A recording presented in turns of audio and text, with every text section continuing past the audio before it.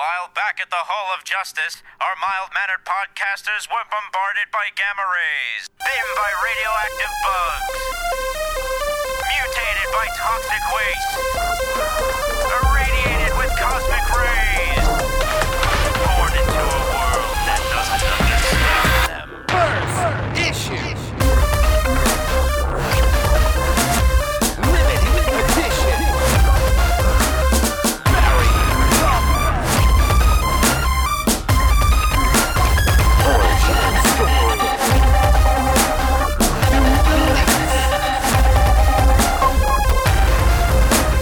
Second printing.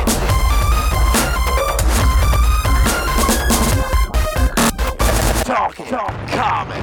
Hello, everybody. It's Wednesday, June 4th, 2014, and you are listening to the Talking Comics podcast. I am your host, Bobby Shortle, and I'm in the house with Mr. Bob Ryer. Good evening. And on the line with Miss Stephanie Cook. Hi. All right, three-man band again. We've been doing this rotating thing the last couple of weeks, but we have three people, and we will march on. So this week, we figured since the last couple of weeks, I feel like we've been talking a lot about movies, a lot about other stuff. We wanted to focus talking about books, and we're going to do, our normal lightning round and then our books of the week. But we're also going to spend some time talking about our pull lists, talking about how we're feeling about the books we're reading.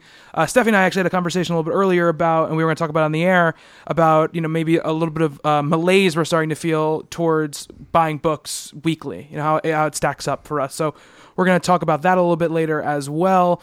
But first, Stephanie, you went to a movie premiere last week. I was very exciting. I went to see Edge of Tomorrow. I got, invited to the red carpet premiere of it in Toronto.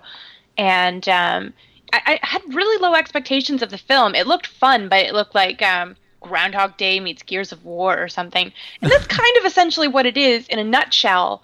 But again, I went in with really low expectations. And I didn't really know what this red carpet would be because I'd seen that Emily Blunt and Tom Cruise were doing like 3 premieres in one day. They were like in London, Paris, and New York. So I didn't think that anyone big was going to be there. I thought maybe like Bill Paxton would show up or, sort of one of the supporting characters or actors. And He's big. Come on. Yeah, Bill but Paxton. not compared to like Emily Blunt and Tom Cruise in the film. Very true. Very true. And I would have been really pleased with that, or Brendan Gleeson even, but I got to the theater and I was waiting in line and I was at the front of the line kind of killing time because a lot of people were waiting at the red carpet. And I wound up in the line with these film industry people and they were like, "Are you in the industry?" And I'm like, "Kind of, not really." And I'm like, "What's up with all the security?" And they're like, "Oh, there's a celebrity coming." And I'm like, "Oh, is it like Bill Paxton or something?" They're like, "No." And I was like, "Well, who else would it be? Because Emily Blunt and Tom Cruise are elsewhere." And he's like, "That's what private jets are for. Who's in the movie?" And I'm like, "Oh, well, I just said 2 people that are in the movie. Are they coming?" He was like, "Who's the man, the star, the guy that's like, in the film?" I'm like, "Tom Cruise." And he's like, he winks at me like it's like national security, like he's like revealing CIA secrets to me. And I'm like, "Oh," but I was still really excited. I had my phone in my hand. The guy's like, "You can't tweet that." And I'm like, "Oh," he's like, "It's a secret still." And so Tom Cruise was there and I wasn't allowed to talk about it. But yeah, he got to the theater and it was a big surprise for everybody. And he introduced the movie and was genuinely super, super, super nice. For all his crazy, legitimately a nice dude. And he took the time to take photos with people and, do autographs. And he was just really cool. And he took a big theater selfie with us. It's on my Facebook. I circled me. Wow. It was really cool. And the movie itself was, it was amazing. I don't know how much you guys, if you're new listeners or whatever, but Pacific Rim, I love that movie. I love it a lot. I know it has its faults. I don't care. I love it. I might love Edge of Tomorrow more than Pacific Rim. Get out of here. No way. Really, Bob? I'm For shocked. real. I'm shocked. It was so much fun. I wasn't expecting it to be fun. I was expecting it to be silly and have plot holes, but it's based on the manga and book All You Need Is Kill, and the script was really, really tight. As I was watching the movie, there weren't any noticeable plot holes where I was kind of just like, yeah, okay. And, you put it out of your mind because you're just, you're watching a sci-fi movie and that stuff happens. There was none of that. I felt so in the movie for the entire thing. And it's not just like, big and epic and full of really cool action scenes, but it's funny too. Like, there are moments when, the whole theater was laughing and laughing and laughing, and Bill Paxton's great, and Tom Cruise is great. Emily Blunt is fucking badass. Seriously, guys and girls, I don't care if you're straight, gay, bi, whatever. If you don't leave the theater with a crush on her after this, you're doing the movie wrong. She's so awesome. She fights with, like, a helicopter blade. I thought it was a gun blade at first, like, from Final Fantasy and stuff. But it's just fantastic. And the whole movie just... I was on the edge of my seat. The 3D's crazy. That's my only kind of, nitpick about it. Like, I don't like 3D where things are flying at you. Like, I don't like that feeling where you're like, shrapnel. And they had a lot of that, like the explosions and a lot of stuff's flying in your face. And that's like, but I mean, it's still really cool if you're not as jumpy as I am. But that's my only personal nitpick about the film, which is probably not a nitpick to, people who are not me. Or if you don't see it in 3D. Exactly. Yeah. But it's beautiful. The graphics are fantastic, and the whole thing is seriously worth seeing in theaters. You can wait until it's out on DVD or Blu-ray or however you get your movies, but you will enjoy this movie 10,000 times more seeing it in theaters. So, Edge of Tomorrow. It's out on Friday. Awesome. Yeah, I've been excited about it, and Doug Liman is the director, and I like him. I mean, Born Identity is an awesome movie. He's up and down. Obviously, he has some issues. He's always had issues with delivering movies in a timely manner. But I think he's a cool action director. And Christopher McQuarrie did at least part of the writing on it, who is the Usual Suspects writer. And then two guys, Jez Butterworth and John Henry Butterworth. Wow. Jez Butterworth is an interesting name, I have to say. My friend, he saw it yesterday on Monday. And he pointed out to me that, in his review as well, that, people are like, oh, it's like Groundhog Day. I already said that already. But, in Edge of Tomorrow and in Groundhog Day, the lead female is named Rita. Oh, look at that. Huh? So, that's a thing. Yeah. I read somebody, because when Tom Cruise was at the Chicago premiere of the movie, I guess, someone who was there was like, I think Tom Cruise is running for the mayor of movies. The way that he's introducing Edge of Tomorrow right now. He honestly, like, I was like, how some celebrities, you can tell that everything they're saying is just PR mumbo jumbo that they've been told to say, and like they're either excited about the film or they're not. But Tom Cruise, like, I got excited for the film because he was genuinely excited for it. He was genuinely proud of it and was talking about moments when he was just like, I love doing this. And it just made me so excited to see the movie. And I'm like, as he left the stage, I'm like, please be good, please be good, please be good. And it was. Awesome. Cool. So Edge of Tomorrow, like I said, it's related to the show as well because it is based off. There's both a graphic novel and a manga adaptation of it. Yeah, but it was originally a novel. One of our listeners, is it Diana Harris? Diara, sorry. She pointed out that it was based on a book first, and then it's based on a book. Yeah, and then it was adapted. Yeah, Mara talked a lot about it on this week's Comics and Coffee show. He also has the Manga Mondays up from last week of it, but we talked a lot about it on Comics and Coffee, and she was saying how the book is fantastic and the manga has been great. Which the manga is not out here yet; it's not collected here yet, but that the graphic novel adaptation is not the best way to read it. So there's just some inside scoops. I'm really, really, really curious to check out the book. Like, I want to go check it out. I just said that. Good Lord. I'm going to say check it out about 15 more times. But yeah, I'm going to read it. I'm going to go find it and see how it compares. Like, I hope the movie and the book are good, it's a good adaptation. And I don't know if reading the book will make me love the movie less, but it made me curious enough that I want to at least, see the source material and how it kind of compares. Yeah. I think on some very visual things, it helps you seeing the movie first, because then you have ideas in your head. Granted, it's somebody else's ideas, but it sometimes cements what's going on if it's not written as clearly as it should be. I got to tell you, though, I like the original title a lot better. All You Need Is Kill. It's just so much more clever. Edge of Tomorrow sounds like a soap opera. Yeah, I get that too. I don't know.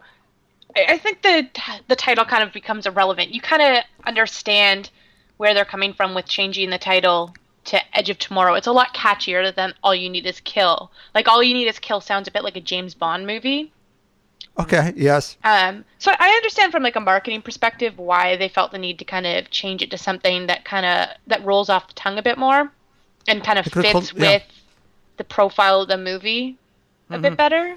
Yeah, I mean, All You Need Is Kill. I think it's a more interesting title, but I think to me, when I hear that title, it seems to me like it's going to be a very pulpy, silly action movie to me. Yeah, noirish. Okay. Yeah, what was that movie that came out with Clive Owen and Monica Bellucci? Shoot 'em Up. Shoot 'em Up. That's immediately what I thought of when I heard right. All You Need Is Kill. I thought, it's gonna be crazy violence, over the top, stuff like that. That's what I thought of when I heard that title. So I think Edge of Tomorrow is a very boring title, but I think that at least it doesn't confuse anybody about what kind of movie it is. I agree, and actually, like, All You Need Is Kill really does give. I don't know if the title fits better into the book, but it doesn't suit this movie at all. And a friend of mine asked me online, and I just want to add this too. She wanted to take her son to the movie, and I think he's 10, and she was asking if it was like violent or bloody. And despite the fact that it's a war and they're fighting a long time, she was like, "Is there lots of gore? Is there lots of swearing?" I'm like, I thought about it, and there really isn't. Like, they managed to do this incredible action movie, and all these crazy sequences of them fighting, and there's really, like, I can't recall, aside from like some blood that's like on someone's head from like a cut and stuff, I don't recall actually seeing any gore. It's not gratuitous, and it's not, in your face violent. The scenes happen, but they're not focusing on, that sort of gory choreography to go along with it. It's just showcasing what these characters are capable of. It's not really, doing it for the sake of being like, blood in your face, 3D glasses, blood spraying into the audience, this is a Gwar concert. Like, it's so awesome. And honestly, I mean, it's not obviously an all ages movie, but if your kids grew up on action movies and sci-fi, it is something that you can take young people to up to an extent. PG-13? I would think so. I think it is. Yeah, I can't imagine the usual caveat, sci-fi, fantasy, violence, which it sounds like that's exactly what it is, which is good. Yeah, totally. It shouldn't be a problem. It's so much fun. I can't speak highly enough of this movie. I know for a fact that it's going to be a day one Blu-ray purchase for me already. Awesome. Yeah, so PG-13, absolutely. Right. Yes, this is not Starship Troopers. And it's less than 2 hours, which is amazing. Yeah, it's like 5 minutes under the 2 hour mark. Yeah, but still, that's still amazing. The fact that Days of Future Past was only like 2 hours and 8 minutes was amazing to me in the length of action movies that come out today. So that's awesome. Is there a post-credit sequence?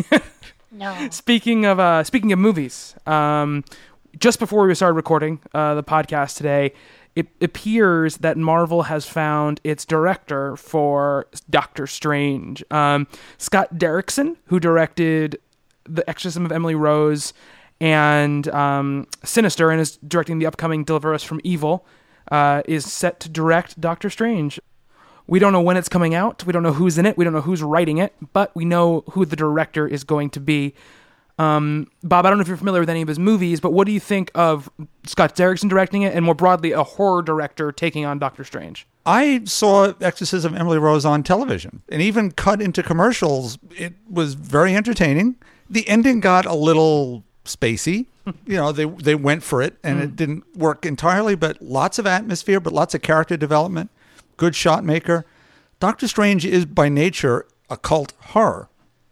Horror director, based on what Marvel's done so far, pick World War II era directors for World War II pictures and the rest of it, Game of Thrones and Kenneth Branagh. I think this is a home run. Stephanie, what about you? I think it's going to be rad.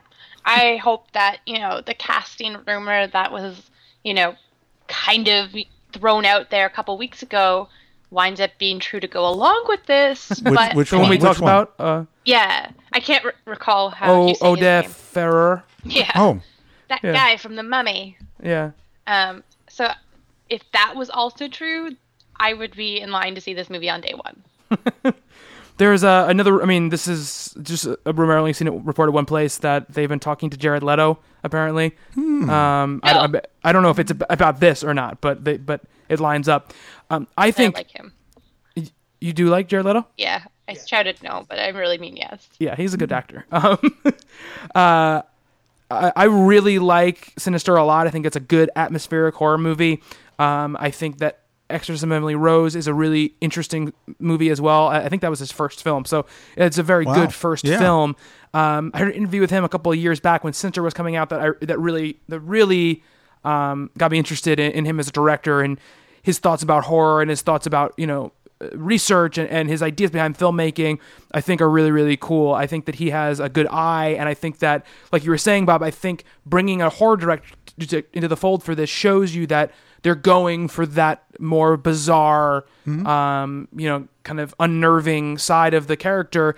So I think that's very, very promising. I think he's a good director, and I think he's perfect for the sort of directors that Marvel picks for their movies. And we haven't really talked about the Edgar Wright thing at all. I was hoping that by now there would be a director picked, and there very much almost was, so we could have a kind of a full circle conversation about that to see where they were going. At this moment we don't really know what's going to happen with that movie. They talked to Adam McKay, the guy who directed Anchorman, and he apparently turned them down over the weekend. So I don't know what they're going to be doing, but the Edgar Wright thing brought up a lot of talk about how Marvel hires directors who aren't auteurs really to do their stuff, right? They want people who are willing to go along with their vision. And there was a very good article by Drew McWeeny on HitFix about how this is a crucial turning point for Marvel Studios in kind of their narrative with the public, because up until now they've been the studio that can do nothing wrong, and now they've done their first thing supposedly wrong, and so see what's going to happen with. And I think this announcement is obviously trying to change the news cycle over a little bit, because I think they probably would have waited on this a little bit longer if that Edgar Wright stuff hadn't happened. But he said in this article, Jim McQueenie, that he feels bad. He thinks it's wrong for people to say that they choose directors with no vision, because that's a huge slight against the people who have made movies for them in the past. And and so I would tend to agree with him that I think saying they have no vision is definitely the wrong thing to say, but they have a vision that is malleable to what Marvel is looking for. And I think that Derrickson is probably a great guy for that. He's proven he can work in the studio system, albeit not successfully yet, with the Day the Earth Stood Still remake. So I wonder how when he gets the big toys, what he does with the character. I think Day the Earth Stood Still was just so much of a star property. Yeah. And the studio wanted, we're making this with this actor, and here's what you do. Mm-hmm. And he went from little movies to $180 million budget and ruined a classic. Well, he didn't. No, the original classic is still there. Yeah. He made a terrible remake. Yeah. The directors they've chosen have strengths in the areas they're trying to highlight. Mm-hmm. And they've chosen directors outside of the two guys from Community who managed to do Winter Soldier. That blows my mind still. Yeah. They found directors who will adapt enough of what they do into what the larger picture needs to be. I wanted to see an Edgar Wright Ant-Man so bad I could taste it. Mm-hmm. But how many years in development are we? 8? Yeah. And if it's not coming together that they already have lost Hank Pym as Ultron's dad, we may have moved past, and maybe they'll work together on something else in the future. He'll do the Howard the Duck movie or something, which could be awesome. But let's wait and see who they pick before we all go insane on this yet. Did you see the picture that Joss Whedon posted, like when he found out that Edgar Wright wasn't going to be on Ant-Man anymore, and he held up like the cornetto? Yeah, he was just a picture of him looking away, holding a cornetto up, like sad cornetto. It was a great picture, and it was funny because James Gunn talked about it a little bit, and he basically compared Edgar Wright and Marvel to two friends that you love very much individually, who when they date, they're just horrible match for one another. Oh, that's lovely. And I don't know what happened with them. I think there's some version of what Latino Review reported is probably true. Who knows exactly what it is? That the fact that the Marvel rewrote the script. When they came back, it was nothing like Edgar Wright wanted to do, so he walked off the project. I believe it was definitely something in that vein. I can't imagine it's not. The really reason I'm not looking, the same thing as you were saying, I'm so excited about seeing Edgar Wright do Ant-Man, but I'm just as excited to see Edgar Wright do whatever the hell he's going to do next. Yes. That's his own thing, and if we weren't going to get pure Edgar Wright in Ant-Man, if that wasn't possible, if Marvel wasn't going to let that kind of happen, then I would rather him do something that's pure Edgar Wright on his own than see distilled, kind of watered down Edgar Wright in an Ant-Man movie. I don't want that to happen. So, like I was saying, I said on Twitter, I love Edgar Wright movies. I love them more than Marvel movies generally. So it makes me sad, but I still believe in what they do because they haven't proven us wrong yet, or they haven't proven themselves wrong yet. So I want to see what happens. And plus, they're coming off what I think is probably their best movie. So I refuse to get caught up in this narrative of that they're going downhill before we haven't even seen the next movie that we're all super excited about. Yes. Hey, is James Gunn free? They mentioned that, and really? there was a rumor, but he basically had to go right from doing Guardians into doing Ant-Man, and they don't think that he's interested in doing that. Hey, what about the Josh Brolin news? Oh yeah, I forgot about that. We didn't talk about that. Yeah. That happened over the weekend. For Stephanie, do you want to ring any more about? Sorry, you didn't get a chance to mention about Ant-Man, Edgar Wright stuff. I think you guys covered most of it, so okay. No worries. What do you think about Josh Brolin as Thanos? I don't have any problems with it whatsoever. I think it's pretty cool. I mean, we talk a lot about people. I don't know if he's somebody I would have predicted as Thanos, but we talk a lot about, casting actors who can hold their weight in Hollywood, and Josh Brolin is definitely one of those actors. Yeah. So I have, no qualms whatsoever that he's going to be great. Mm-hmm. Yeah, absolutely. What about you, Bob? Yeah, that voice, yeah, perfect. If you're hearing it in your head already, it's with courting death in that voice, gravelly voice. It'd be a lot of fun. Yeah, again, like you're saying, Stephanie, it was never somebody I would have thought of or picked out in a million years. If you'd given me a million shots at naming an actor who was going to voice Thanos, I never would have said Josh Brolin. But Josh Brolin is a great actor, and I would love to see what he does with it. The voice cast they've kind of got lined up for these, not featured characters, live action characters. They could fill it if they were in their own movie together. They would be in a pretty big movie. So you have Vin Diesel, and you have Bradley Cooper, and you have Josh Brolin, you have James Spader, all voicing these characters. Paul Bettany, who's Wait, Vision. Whoa! We mean that Bradley Cooper's not in a raccoon suit? Yeah, no, he's not. They cut his legs off and put him in a raccoon suit.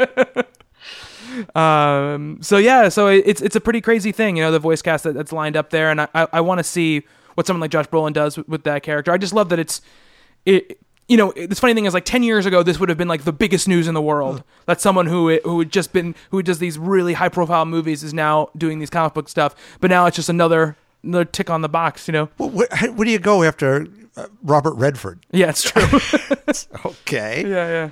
If Paul Newman were alive, would he be doing one of these? Peter O'Toole. Yeah. So we'll see what happens with that. But that's some cool movie news. But that's the last stuff we're going to say anything about any movies for the rest of the day as far as these comic book stuff goes. Let's go into our books of the week. Let's do our lightning round. Stephanie, I want you to start the lightning round. Oh, okay. Do you want somebody else to go first? Well, I'm going to ask you quickly. Are you going to talk about that book that we talked about, or? Well, let's save. How many books do you have for your books of the week? Only really one. So why don't we add that one to the books of the week? Because I do want to talk about it a little bit. Okay. I think it deserves to be talked about a little bit. Okay. So let's save it for that. Okay. Okay. Deal. All right. So now are you ready? Yes. Okay. And lightning round, go. All right. So we'll get to kind of why I'm only reading a few things right now later on, but one of the things I did read was the Chew Revival one-shot. So John Layman and Rob Guillory from the Chew team and Tim Seeley and Mike Norton from the Revival team do a half-and-half book. The first half is Chew, the characters from Chew coming to, the Revival world and trying to solve a case that took place in their world and has led them into, the town with Dana Cypress and everything else that's going on there with revivers. For those of you who don't know what Chew is, basically, It's about an FDA officer who he solves crimes by eating people or things and stuff, because every time he eats something, he can get whatever he's eating, the history of its life. So he finds out how people were murdered or how things got from point A to point B. And as such, a severed hand winds up in the town where Revival takes place, and they're trying to figure out what's going on. It's a really fun story. It's really neat to see the characters from Revival. You know, Mike Norton has a really great style, and it's interesting to see those characters that I've come to love over the course of something like 18 issues in Rob Guillory's style, which is obviously a lot more cartoony. I think that's the part that I really liked the most about it. It wasn't even necessarily the story itself. It was just kind of watching the characters from one world interact with the next. It was really cool, and there's lots of fun parts to it, and just kind of general silliness that you've come to expect from Chew. If anyone is familiar with that, if you're not familiar with it, you should be. The second half is Chew and Revival again, but with Mike Norton's art, so you get to see a little bit of the characters from Chew in Mike Norton's style. And there's some really great, tributes to or homages to other Image books. Like there's, I can't remember what his name, Poco from Chew the chicken. He's in it, and he's fighting Lion Cat. And it's a comic that Cooper, Dana's son, has drawn. And then, Cooper's talking about comics, and he mentions a guy who has Sherlock Holmes and Dracula in his brain, and a girl whose dad is the Grim Reaper. And there's all these fun little, shout-outs to other characters, or other worlds, too. And, Dana, after he's talking about these mashups in comic books, she's like, what does she say here? She's like, your time is up. No! Well, I won't tell you what she said then. Oh, you must tell me what she said. Well, I'll if it's okay, I'll say what they said, and then Yeah, go ahead. Okay. After the team up with Lion Cat and the chicken from Chew, she says, "Wait a second, Cooper. You've got a cybernetic rooster meeting a lie-detecting alien cat. How's that crossover supposed to work?" And then he says, "It's fun and it's cool, so that's all that matters. It's what comics are for. Duh." We need to get him in charge of some companies. Now, as someone who doesn't read either book, I mean, I've read some Revival, I read the first trade, and read no Chew. Could I pick this up and get enjoyment out of it as just a fun comic book? I think so. Okay. There's a couple things that got spoiled for me because I'm not completely up to date on Chew, but not enough that kind of ruined it for you. Like, if you haven't read Chew, it wouldn't rock your world and be like, I can't read this book now because this thing happened. They talk about it, but it's not something that will necessarily take away.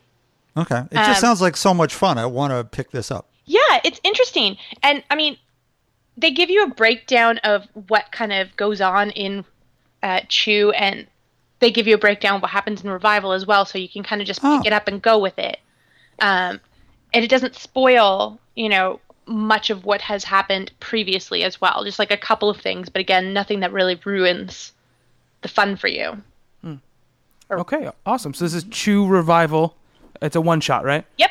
Yeah, it was cool the way it was laid out because it had like one side was the Chew side and one side was the Revival side. Oh. You had to flip it to get through. The Lion Cat thing is funny because they've been doing it in there's been, I think, the last 3 weeks there's been books that have Lion Cat references in them. Wow. Because there's one in Daredevil, this past Daredevil one. No. Yeah. Somebody said something and somebody goes, lying. It's a great moment. And I did the book too that I was reading. I don't remember what it was. I can't remember what book it was that I was reading, but they did it in another book. Saga takes over the world. Yeah. Yeah, absolutely. So cool. Awesome. All right, so I will do my lightning round next, and then we'll Bob close out the lightning rounds. All right, my lightning round is going to be kind of 2 books this week. So lightning round, go. So I read a lot of stuff this week, and we're going to talk a lot about that in the second half of the show. We're kind of going through our polls. I was catching up on stuff. One person I read a lot of this week was Scott Snyder because I had a lot of stuff to catch up on, but just want to touch quickly on Batman 0 Year, number 31, which is the final act, where Commissioner Gordon, Lucius Fox, and Batman are kind of coming together to take on the Riddler. And there is some crazy ass stuff that happens in this issue. Batman fights lions. There's just some really bizarre stuff that happens. It's a very strong issue. I will say that it is not my favorite issue. It's just because it spent less time kind of dealing with character stuff and more time just we're on the go. We're going on this plot stuff, which was all really good. But I just love the character stuff so much that I missed it in this issue. The other thing I want to talk about really quickly is Cowl. Number 1, which is from Kyle Higgins and Alex Siegel with art by Rod Rice.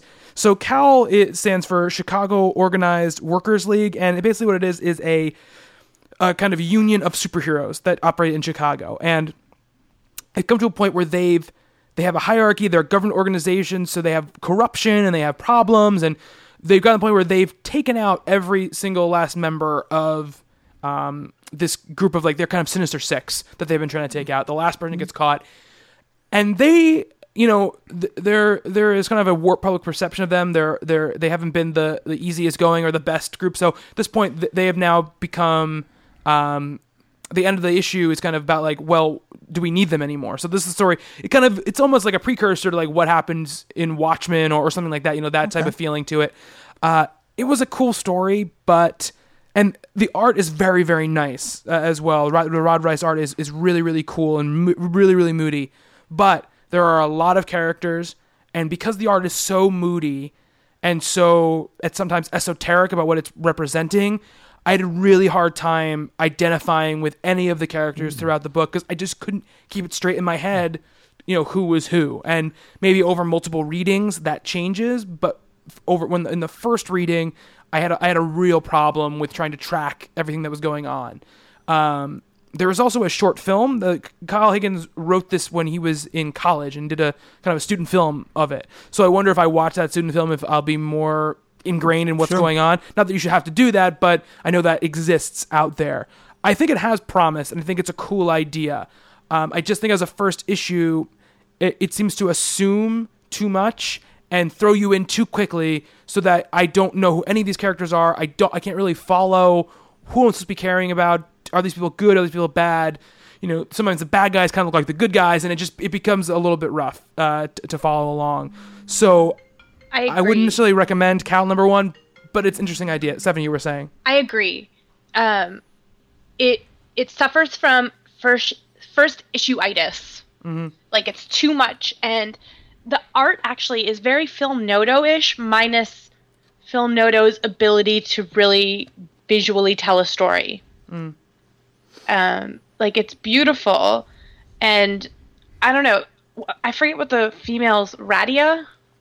I don't even remember the name. So I think there's the female character named Radia. Yes, and she's just basically lady. She's Image Sue Storm. But yeah, I don't know. I agree. It had potential, but I think it's one of those books that could read better as a trade. Yeah, I think you're right.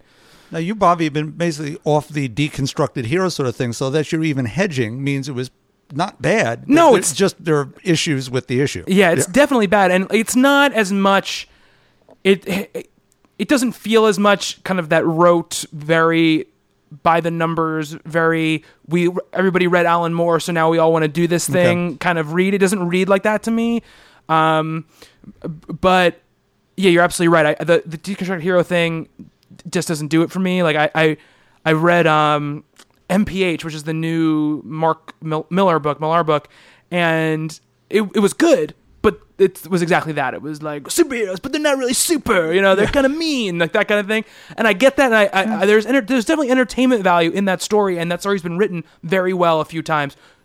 By Mr. Millar himself has written very good versions of that story, but I don't care. I don't want to read this anymore. Yeah. This at least has a mood to it and a world that feels interesting. But like Stephanie was saying, the art does not help the confusion of the writing either, because the writing, a lot of characters, but if you have art that is easy to discern and really helps you visually through those characters, really identifies them very, very well, you can get over that. This has both problems, the art and the writing. it just assumes that you're going to get it too quickly. You know, See, a great version of that was last year, Masks, which was Chris Roberson, who wrote just a great story of all those pulp radio characters. And your first issue was Alex Ross.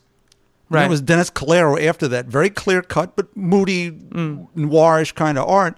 But he also introduced this 8-character team up over 3 issues. Right. Here's the Shadow and the Green Hornet and Kato. And that guy over here could be somebody, but we won't find out for an issue or so. Let me live with some of these people without throwing me in the deep end of the pool. Yeah. It feels to me very much like this would be the opening of a pilot of a television show. But the difference in a television show is you have actual people on screen. Yeah. And you can form connections with people a lot easier when it's a physical person you're looking at. And here it just you don't have that benefit.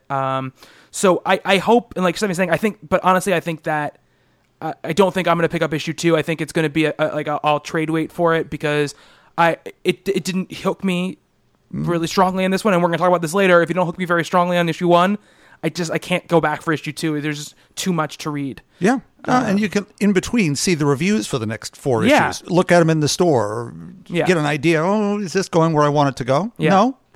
Exactly. I have one. Exactly. One's enough. Exactly. All right, Bob, time for your lightning round. Okay. And go. Okay, we're going to start with Ms. Marvel number 4, which is just another perfect issue by G. Willow Wilson, Adrian Alfona. We pick up from the shooting from issue 3, and now loads of great character stuff here with Bruno and Kamala.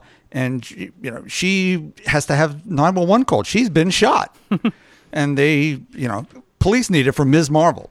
Then there's my favorite Avengers book of all, Mighty Avengers number 10, Al Ewing, Greg Land back on this one. This is an original Sin tie-in, so it's Adam Brashear, the Blue Marvel, goes to the moon because he's apparently been friends with the Watcher, so goes and meets Mrs. Watcher, Ulana, and he's going to be the godfather to the little baby Watcher. Now, the thing is, this issue is not what they said it was going to be, but what this is a whole lot of fun. It's really great, and any issue that is going to have Blade fighting were-roosters is worth buying. Just right away. But what this was supposed to be was a 70s story of Luke Cage's father and Blade in the 70s, and they had a whole disco cover, and that didn't come out. So that's a snafu, but this story is really good. Speaking of snafus, there's Guardians of the Galaxy number 15, and now Captain Marvel, except she's not in it, not even one panel. Brian Bendis has apologized profusely. It's an old thing in comics. It used to happen a lot, but I mean, there's apparently 2 issues in a row with no Cap. Oh, wow. Speaking of issues that are just bad, there's Fantastic Four number 5, which is grim, awful. I buy this book for adventure and lightheartedness. That's my tonic. That's my chaser after the heavy stuff.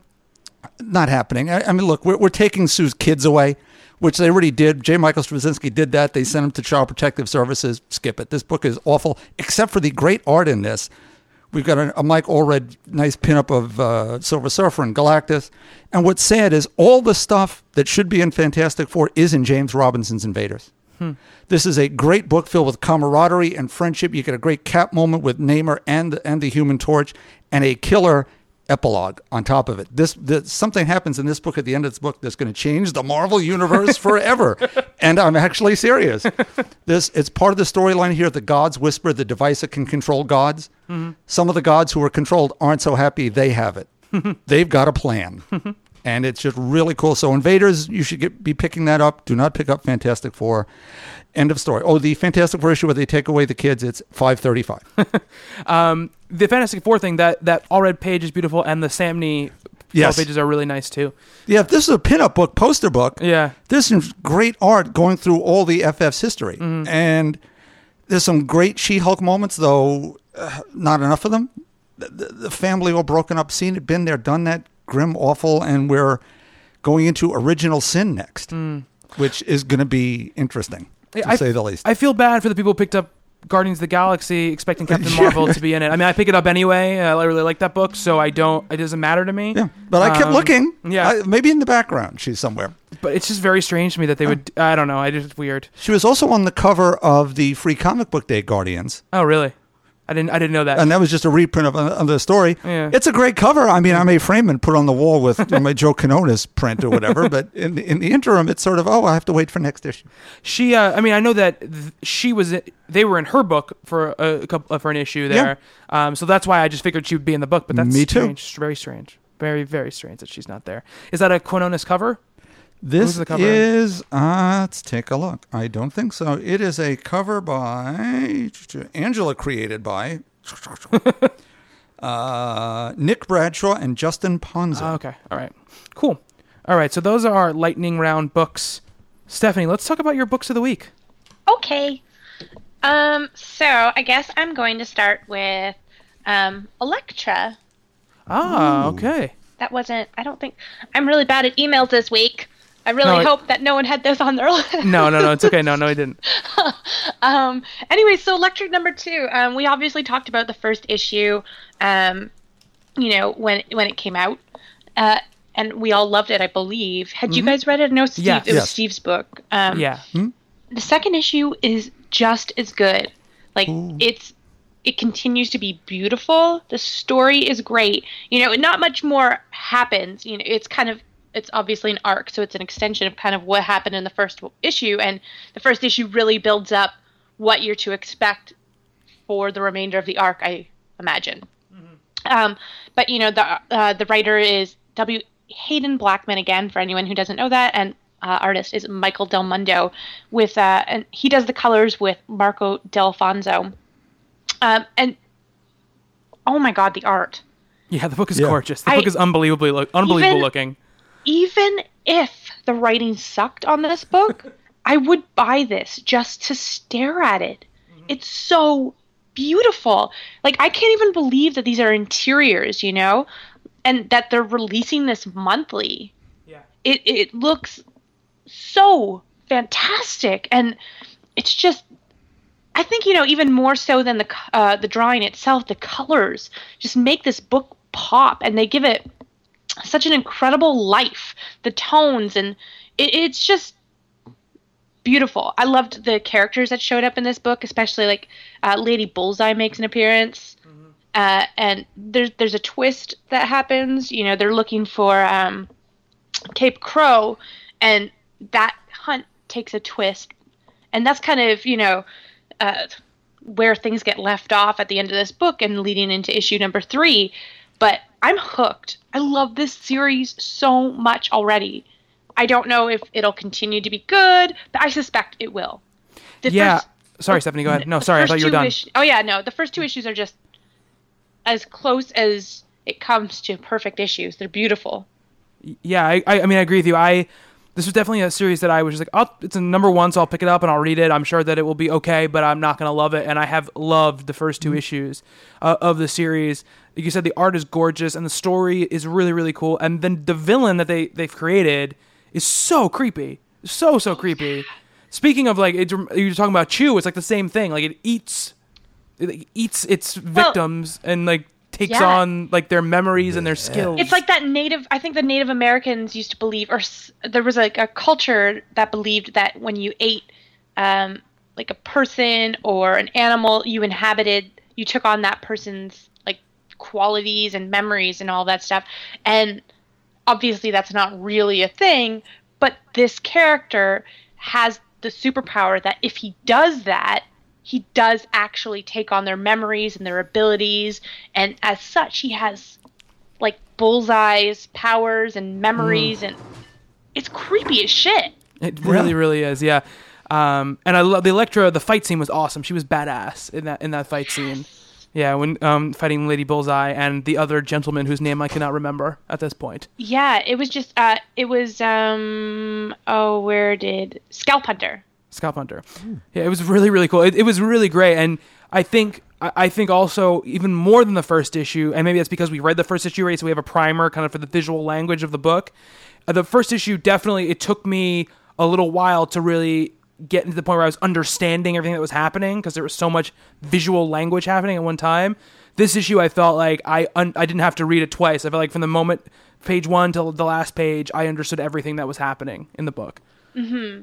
Yeah. And they still managed to, they didn't shove Elektra's backstory into the one issue. They did that great double-page spread where almost everything you need to know about Elektra is summed up as she's kind of doing the ribbon arts across the page. Yeah.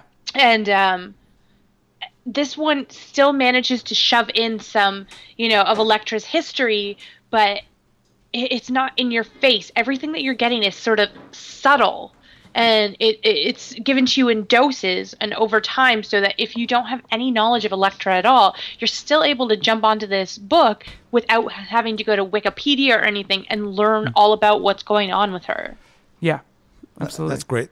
Yeah, it's great. I mean, it's a great start to the series. So that's Elektra number 2. What else you got for us, Stephanie?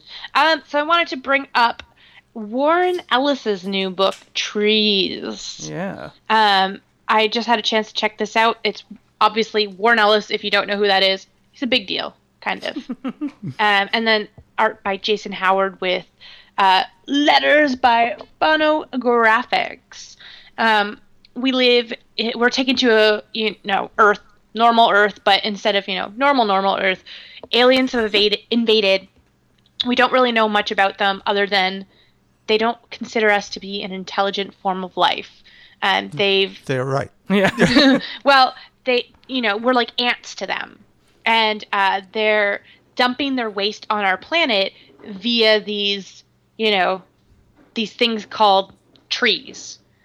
People are being wiped out by their atomic, or I don't know, nuclear. Whatever that is, that radioactive stuff. Nuclear piss. Yeah. That's what it looks like. Yeah. And they're all over the world, and people are being killed by these things, and these trees just don't go away. And basically, people are just trying to kind of figure out what's up with them. But I don't know. The story doesn't really seem to. They don't really seem threatening at this point, past their initial, the initial threat. If that makes any sense. Awfully creepy cover. That would make me pretty scared. Yeah. Yeah, they dump the waste, and then it seems like these trees just become inactive, from what I've kind of gathered. Yeah. Yeah. And you're not really given much else. It's kind of just setting up this ambiance and this our world, but different. Like, what if aliens invaded and we're like, dummies? Well, it's fascinating, right? Because there's a million alien invasion stories and a million ways to do them, but this is a way that I don't think I've ever really seen before. In that the aliens, the aliens invading is almost like us building buildings where there are anthills. Like, yeah, we're gonna kill some ants, but we're not doing it because we want to take them over, because we want to destroy them. We're doing it because we don't really care. Like, they're just not. They're not important, and there's them they're everywhere. So that's what it is. Like, way it is here. They just kind of dump these things there, and it's not like there's an invading force that is keeping people away from them. They're just there, and they're doing what they're doing, and they're gonna kill people if they're kill people. They're not going out of their way to kill anyone. But it changes the entire world because people realize that we're not the head of the totem pole anymore. So it all of a sudden it changes people's philosophies, and it changes political climates, but the machine keeps moving. There's this whole storyline about somebody running for mayor of New York, and you can't run for mayor of New York if you don't have a policy on the trees. That kind of thing. Where it's very much still like our world, but there's just this thing that's been kind of stuck in the middle of it. And the trees, they seem to they seem almost organic in a lot of ways. Like, they're seeping into our world in a way. Like, they're starting to kind of like branch out like trees, which is why I guess they're called trees. Yeah.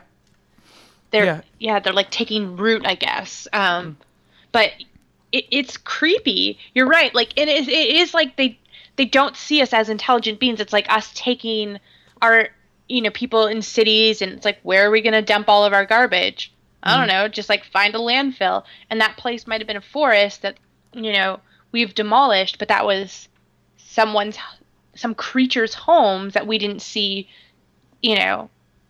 as intelligent life or whatever. And we just got rid of it to make room for our garbage. And that's what they're doing with Earth and with us and in our cities. Yeah, absolutely. It's a very interesting story. And the art is really good too. Jason Howard.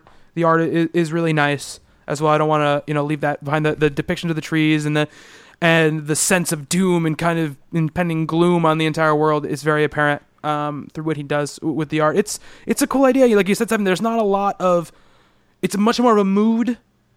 book than for issue 1 than it is a storybook. We get, or even characters really, we get get little dips into a couple characters that are obviously going to be, bigger characters in the story. The guy running for mayor seems like he's going to be a character. There's going to have a research station with a couple characters that seem like they're going to be characters. But at this point, I really couldn't tell you. Like if they weren't in the next issue, I would not be surprised. Yeah, there's also like a young boy who wants to study art in. Yeah. Oh yeah, that's right. In yes. a city that I think has one of the trees and has kind of gone to shit, but he wants to live there to kind of just get life experience and to draw, things that happen as opposed to just sort of like actual trees in the countryside and all this.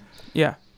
It's cool. How many different ideas could you assign to the trees here? Is it global warming? Is it pollution? Is it just the bad ideas that take root and ruin a society, as we've seen happen? That's just... Yeah, and I'm sure those things will be explored because it's Warren Ellis. That's right. So nothing is as it seems, usually with Warren Ellis stuff. I think that I shall never see. No, but that's not going to be there. Joyce Kilmer's poem is not going to be in this book. Yeah, but I really liked it. But your verdict, did you like it? Because we've talked about it, but we haven't. Yeah, you're right. I kind of just summed it up. Right. But I really did like it. I thought it was interesting. I come after, reading Warren Ellis's Next Wave, which is vastly different from this. Yeah. And I mean, you can't even compare it. Like, it feels, it is a completely different world and it is a completely different content, but it feels like a completely different writer. Like, he just takes on these worlds that he builds for himself and changes his voice. Yeah. And it's a really interesting read. I think, obviously it's a first issue and it's hard to tell if it'll be good in the long run, but Warren Ellis has proved that he's a creator worth following, and I can't see that this book, wouldn't be another one of those. Mm-hmm. Absolutely. So that's Trees number 1. All right, Stephanie, any more books? No, not really. I'm kind of just lollygagging. I read Cowl and that sort of I read something else, and I read lots of fables. Embarrassed. We're not going to be talking about that. I know, but I'm just saying. All right. So those are Stephanie's books of the week. Bob, what do you got for us? I've got some wacky stuff. Okay. For a change. First off is, this came out a couple of weeks back, it's Star Trek New Visions, The Mirror Cracked. This is John Byrne's new project for IDW. They have licensed from Paramount the real Star Trek, the actual original series. And so what he did was he has apparently an expansive memory of Star Trek episodes. So he has gone through, this is a photo novel. It is absolutely laid out as a comic book in panels with word balloons, but they are screenshots cobbled together by Mr. Byrne from all sorts of episodes, from all sorts of seasons, and put together this story that is, in essence, a sequel to one of the most famous Star Trek episodes called Mirror, Mirror, which actually had sequels on television years ago in each of the various series. The story of the original episode, which was from October 6, 1967. I was actually there. And a transporter malfunction sends Uhura, Kirk, McCoy, and Scotty into an alternate universe where the Federation of Planets is now an evil empire that rules through force and violence and torture and all sorts of bad stuff, while their counterparts have gone back into ours. This takes place a couple of weeks later. In essence, this is sort of the 4th season of the original series of Star Trek. And what seems to be a transporter accident is actually the beginning of an invasion of our universe from their side to here. So I'm not going to spoil anything to say there are some folks coming from that side to here with revenge on their mind, and a few others who aren't. And we see a Klingon from some other episode that he's thrown together. This is, for those of us who are fans of this show, that we've lived in these reruns for all these years, this is the season we didn't get because the show was canceled. Mm-hmm. It is there. He has their voices down, which is not easy to do when you don't have, as you're talking about before, the body language and the rest of it. And just really beautifully done. And to see them in such wonderful colors on top of everything else. We had a lovely surprise ending, too. And this, which had begun as an annual last year, is now going to be a bi-monthly series. Oh, cool. And he is going to continue going down that road. I actually brought with me today. I have a video cassette from 1980, which is one of the first things I ever bought, which is this Star Trek episode. That cost me $60 for that double feature TV episode. Oh my goodness. Things were expensive way back then. Is this like the goatee thing? They all Yeah. yeah. The Spock with a goatee. Taken by a lot of South Park and Community and all this. Yeah. Actually, there's the actual shot. I have a all book of here these somewhere. things. Yes, of course. Very very famous. There he is. There you go. Yes. Yeah. Goatee Spock with a goatee. He's not a good guy, and he does have one here too. So let me ask you a question, Bob. Sure. I think this is a really cool thing that he's doing. Do you? Obviously, you love the idea of him doing this, but to me, like as someone who likes Star Trek but isn't like obsessed with the original series, this like it has novelty to me, but I have no interest in looking at pictures from a show. Mm-hmm. I almost wish that he was drawing it, like that he was doing his art for it and creating his own renderings of these characters. He says on his own, without much prompting, that he is terrible at drawing likenesses. Okay. He owns up to the fact that he can't. They did some Star Trek series where he was drawing, and it's okay. It's recognizably who they are, but he's not satisfied with the way he does this. Gotcha. These things like this came out in the 70s. There were a dozen of these, and so he's obsessed with Star Trek, the original series. Loved those things. And from what I've read when he talks about these, this is the thing he's enjoyed more than almost anything he's ever done in comic books. Right. That he's pushing this Star Trek thing forward. He has other things on the docket for IDW, more Trio and Triple Helix and all the rest. But for right now, he's having fun playing in this world that Paramount's apparently willing to let them do for now. This could change any minute. They've been pretty mercurial as they had... IDW had Star Trek series coming out that he was drawing that they don't want to do right now because they have the new Trek movies. Right, gotcha. They're perfectly fine with this, but not with him telling new stories in the Star Trek universe. Okay, interesting. So he's gone down this road, and we get to play here. I mean, obviously, like he's earned the right to do whatever the hell he wants, but as someone who's kind of new to his art in the last couple of years, I've really enjoyed it. So that's the only reason why I brought that up. And you're probably not going to dive into this. No. But for the 6,000 or 7,000 of us who are buying this, we're having a blast. Well, that's great. Yeah, absolutely. That's a good thing. What else you got for us, Bob? A book. Oh, boy. But which is actually a graphic novel sort of thing. I picked this up on New Comic Book Day. In essence, look, I'm very interested in this subject.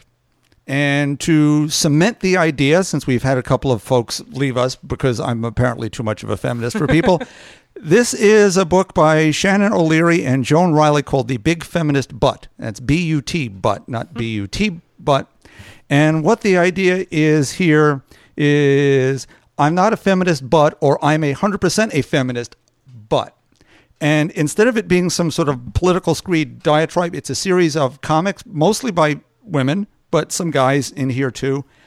And you get a lovely introductory essay about the history of feminism through the suffragists and then into the second wave of feminism during the 60s and 70s and what's now the third wave, played out in just a lovely, easily graspable way. But what we have here is not some mess like that. But what you have is, it's really a series of dispatches from the front line, the backlash against second wave feminism, which is what even though we're in the third wave now, we're in the middle of that.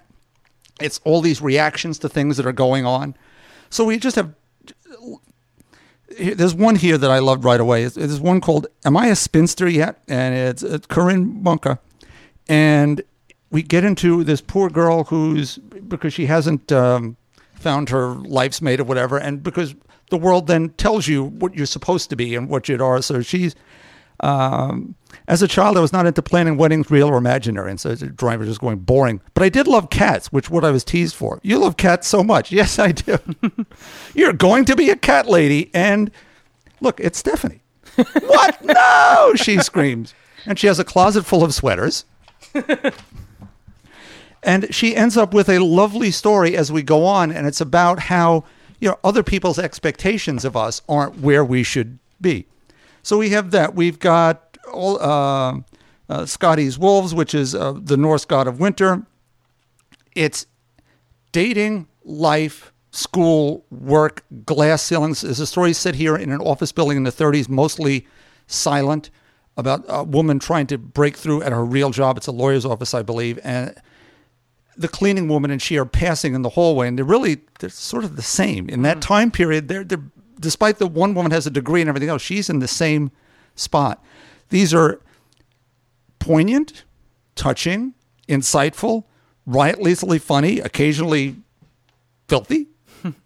It's just everything you want it to be. It ends with 3 stories that are basically about being a mom and how that changed in all this. One's just called A Boy's Life. It's what to expect when you're expecting a male child.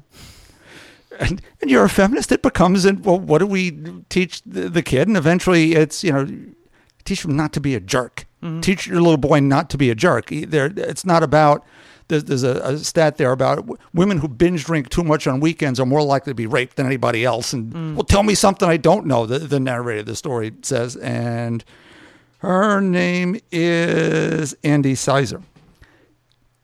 And eventually it just comes down to just tell your kids to be good people. And that's really the message of this book is be who you want to be. It's there for us. We have to respect each other's space, lives, worth, the whole mess of it. And that is, again, it's the big feminist butt. It's Shannon O'Leary. Joan Riley did this cover, which has a all the feminist icons through history, including cave women with a wheel. She probably did invent the wheel. And it's from Alternative Comics. All right. Cool, Bob. Awesome. All right, my books are not going to be nearly as important as the book that you just talked about. So my first is Dr. Spectre, Master of the Occult. It's from Dynamite. It's Mark Waid and Neil Edwards are the team there. And this is a Gold Key character, yes, I believe, which is something that we kind of talked about a couple weeks ago about the great covers and the bad books. Yes, right? that's one of them. Yeah. So really quickly, because I had no idea what to expect from this book. The only reason I picked it up because it was Mark Waid, because I like to give all this stuff a chance. This is about Dr. Spectre is in this story is a kind of television like occultist. Like he's like a kind of a ghost hunter. He goes around, he faces down real demons and real that's what he did in the old days. Yeah, but he does it on national television for profit, and he owns like he's like Spectre Productions, and he's very rich. And he's in this story, he's kind of almost painted as, he's got a little Sherlock Holmes in him. He's got a little bit of that, like when he's not working on a case, he's kind of lost. He doesn't have a life, and every time he solves a big case, he has kind of a breakdown because, he realizes that there's nothing else in his life except for working these cases, and he needs another one to go on.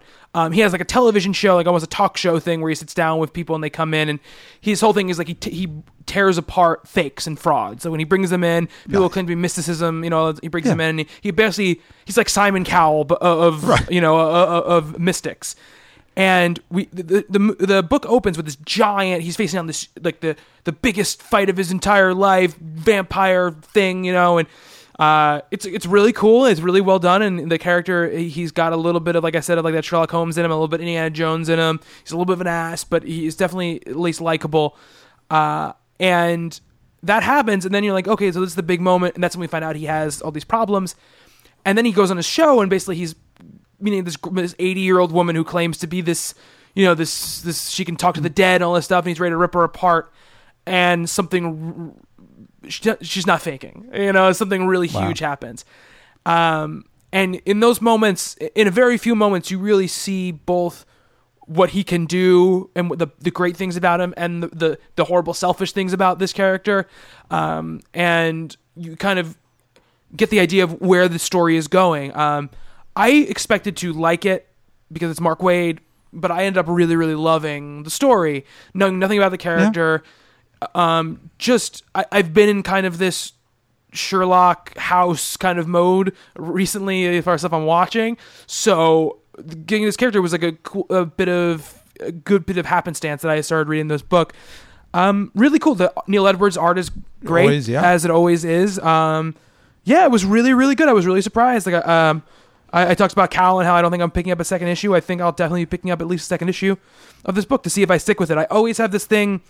I tend to not get into his licensed character stuff that much. Like I read the first few issues of the Green Hornet stuff and I liked it, but I didn't have that fire to keep reading it. I'm hoping that stays with this, but it was really, really good. I really, really enjoyed it. Of a character I knew nothing about. Yeah. Were you trying any of the other old Gold Key characters, or stick to Mark Waid? I think there's the one that I think that Jeff Parker is writing. Is he writing Magnus? He might be writing Magnus, or he's writing Solar, Man of the Atom. I don't know. I think it might be Solar. I think yeah, you're right. Yeah. I don't know which one. I think on the one he's doing, Doc Shaner is doing the art on that book, and I really like him as an artist as well. So, it has I like Jeff Parker. I love Mark Waid, so that's why I picked up this book. Those books would obviously be more of, if they get really nice reviews and stuff, I'd check them out in trade or something like that. But it's cool. I like I said, nothing about the character, but his world kind of interests me. So I'm going to keep picking it up. Awesome. The other one I want to talk about is the Thanos Annual that came out, written by Jim Starlin, with art by Ron Lim. So Classic team. And this tells the story of after the big fight with Captain Marvel and Drax, where he's kind of defeated. But this is before Infinity Gauntlet. This is kind of this first gambit against Thor. That's when he has the I call it the Tesseract now, the Cosmic Cube. Yeah.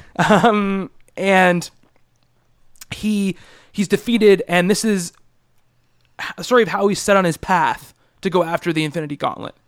So it takes place in between. He gets rescued by kind of some of his minions, but he gets taken to Hell by Mephisto. Ooh. Where Mephisto is basically, he wants henchmen, he wants agents, he wants people who can do his bidding, that are, devilish and strong and brilliant, but that will be under his mob. Basically, I'll give you infinite power if you give me your soul. And Thanos refuses him, obviously, and he's then visited by future Thanos. This sounds like Jim Starlin. Yeah, Mephisto is about to kill him, and all of a sudden he's saved, and it's because Thanos, who has the Infinity Gauntlet, has basically sent back this kind of projection of himself because he wants to figure out how he escaped this Mephisto encounter, because he doesn't remember it at all. And then there's this whole story about him kind of traveling, the two Thanos traveling together, him showing him what he does and what the Gauntlet does and all of this stuff. It was really great. Like I had heard that it was good and I was interested in it, but I didn't know what really to expect. And it was awesome. Like it was, the writing was tight and big and verbose. It was great. The art by Ron Lim is fantastic. And I believe that Starlin is doing kind of a Thanos mini series, which it's called. Here we go. I see the Living Tribunal. Yeah, on the that page. Infinity Revelation is what the next one is called. Sure, why not? Yeah, we have the Living Tribunal, and we have all this stuff, and it's really great. It was just a great book. It was big and cosmic, and I fell off the Jason Aaron kind of origin series they were doing with Thanos, but this is just.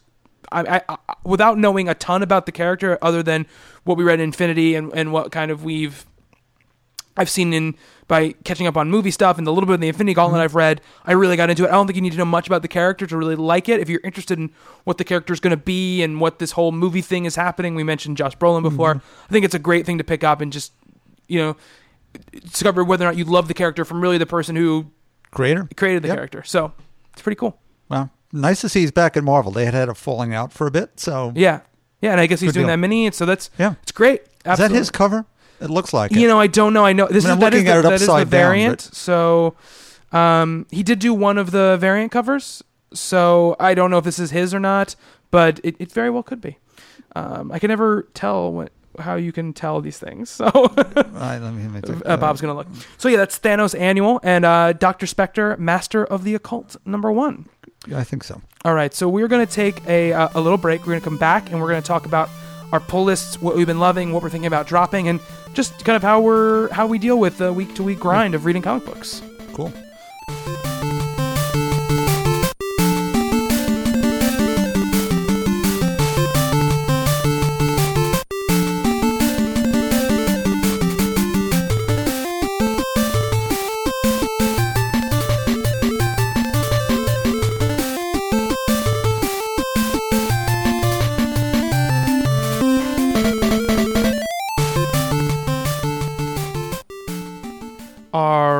right, we are back.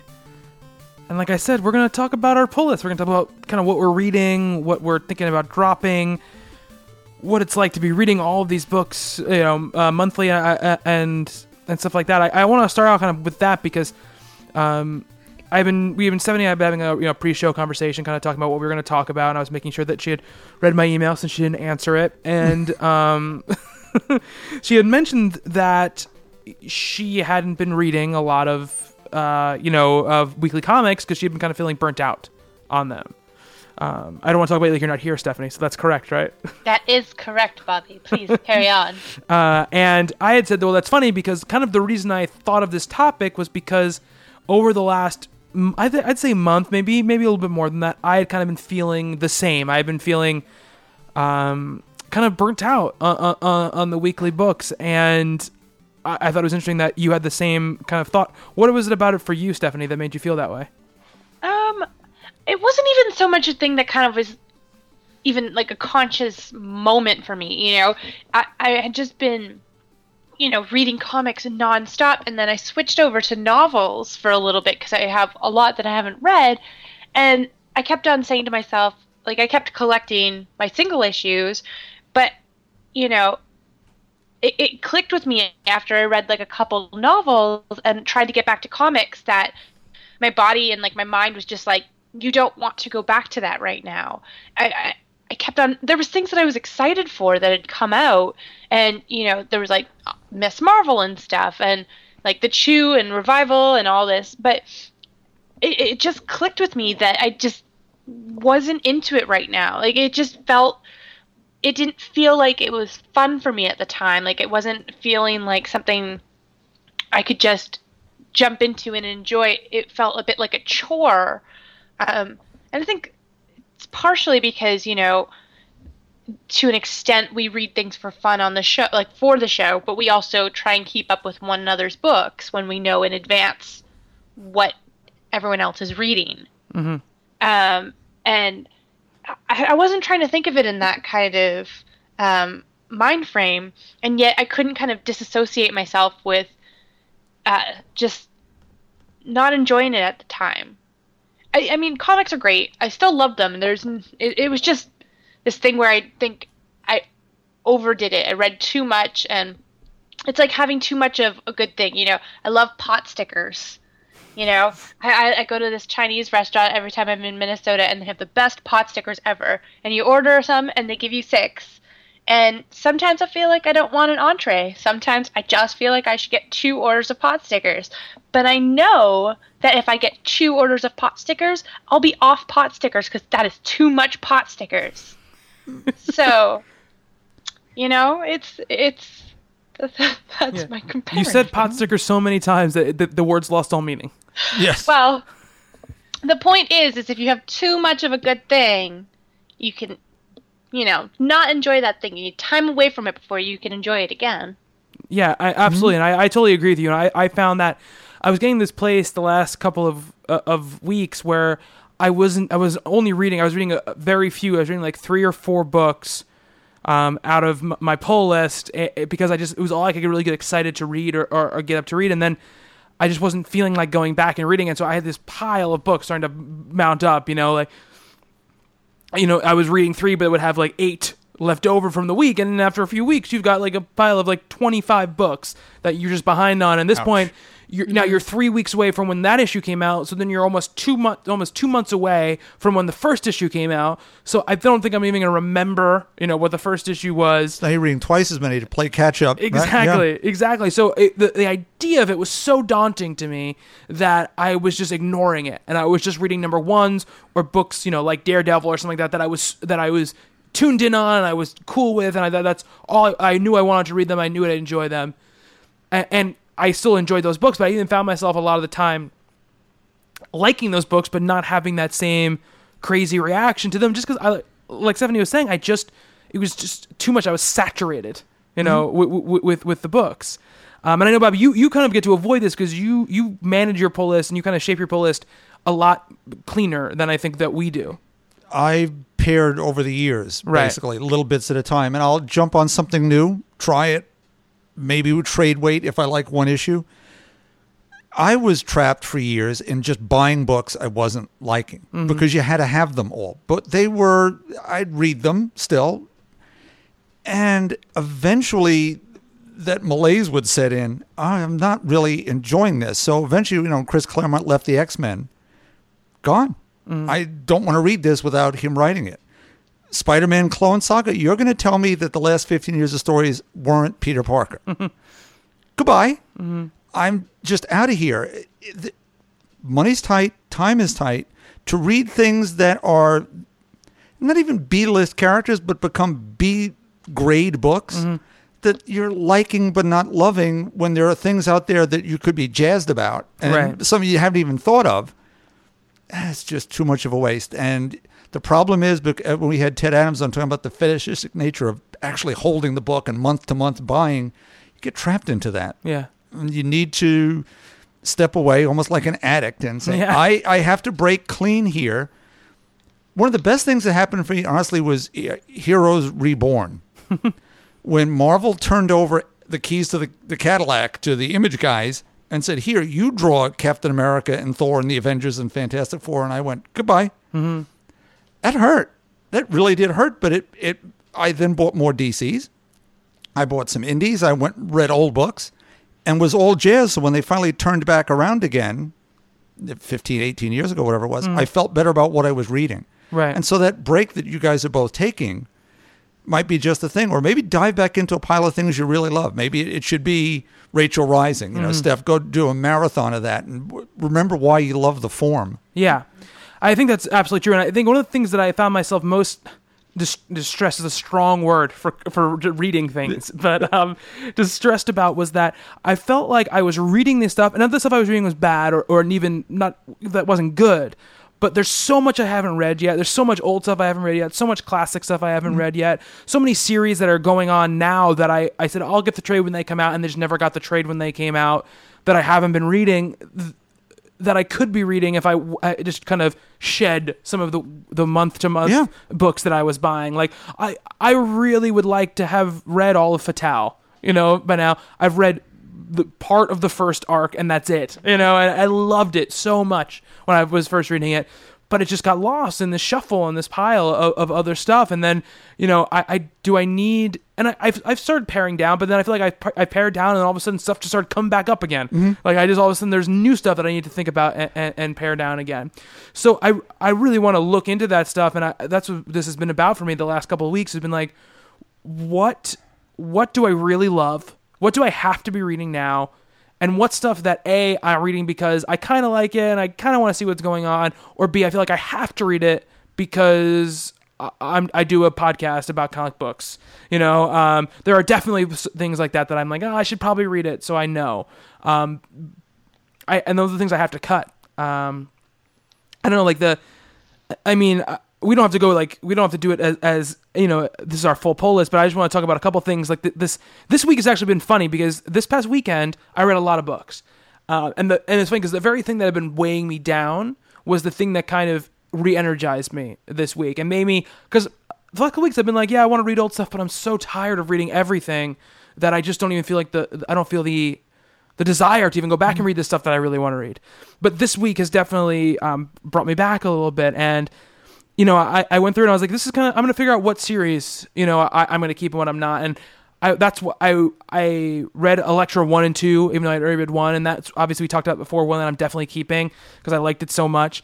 I read the second issue of Iron Fist, and I read the first issue again. And that's a series that I like. I think it's interesting and I like the art, but it's a series that I'm probably going to drop because I don't feel passionately about it. And I read that right around the time that I read that in Elektra kind of back to back, and both share similarities in a lot of ways. Really crazy art, a really kind of intense story, but I just felt so much more towards Elektra than I felt about the Iron Fist book, that even though it's good, I'm probably going to leave it, I'm going to leave it behind. I did a lot of the Marvel books because I had not fallen behind, but been an issue behind, and then been a couple weeks since I'd read. So Silver Surfer, I did the same thing. Silver Surfer, I'm definitely going to keep reading. Just really enjoyed it. I think it's really cool. The art is so beautiful that I can't not read it. Yeah. I feel sort of the same way, in fact, about Inhuman, because I read the second issue and I liked it, and it's a series that I like, but I'm just kind of in love with the way the book looks. Like Captain America was in the last issue, and I just loved the way that he looked in the book. And it's one of these few books that like I really am considering picking up the next issue simply because I like Joe Mad's art, so much in it. And that's Charles Soule still, right? Yeah, it's good. And it's a good book, but again, like, it starts to toe towards that line of being like, well, it's good, but is it going to get better? Yeah, that's the question you need to ask. Yeah, and I don't know. I really can't tell. Try one more. Yeah. So that's close for me. Again, Magneto was one of the ones it's securely in the I'm going to keep reading it front. Cullen Bunn, the story is just really cool. I've just been really enjoying it. I caught up with issues 2 and 3 the other day, and it solidified it for me. Just really, really great. Really great take on a character I think is intensely interesting. I read the first 2 issues of Shudder, which is the Joe Keating book. Steve talked about it a few weeks ago, how much he loved it. Really, really great book. Really, really great book.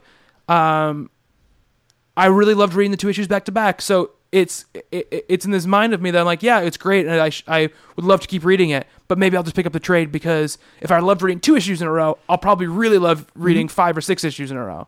And with Image, it's like it will come out once the 6th issue is out. So I'll tell you one thing. I can't speak for either you or for Stephanie here, so Steph, help me out here when I falter.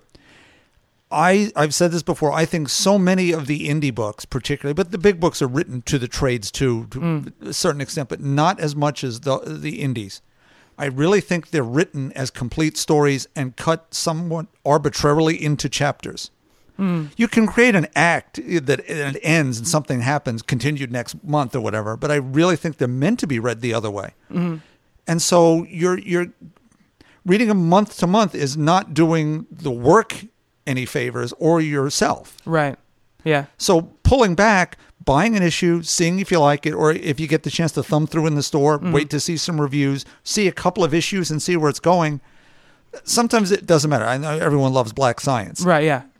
Okay, but not everything goes until you see chapter 3, chapter 4, and know that there's not, all the ideas got blown out of the water in the first 2 issues. Now there's nothing. It all peters away to nothing. Yeah. And you've then wasted 6 or 8 months and $20 or $30. And yeah, I know Justin actually got the Black. He hasn't been reading it, Justin Townsend, and he got the Black Science trade, and he was so excited about it. He's like, I finally get to read it, and I was kind of jealous of the fact that he just got to sit there and read all through the whole thing. Yeah, Stephanie, sorry, you were going to say something. It kind of brings up an interesting question, and I know we've touched on it before, but somebody had mentioned it on Twitter again recently.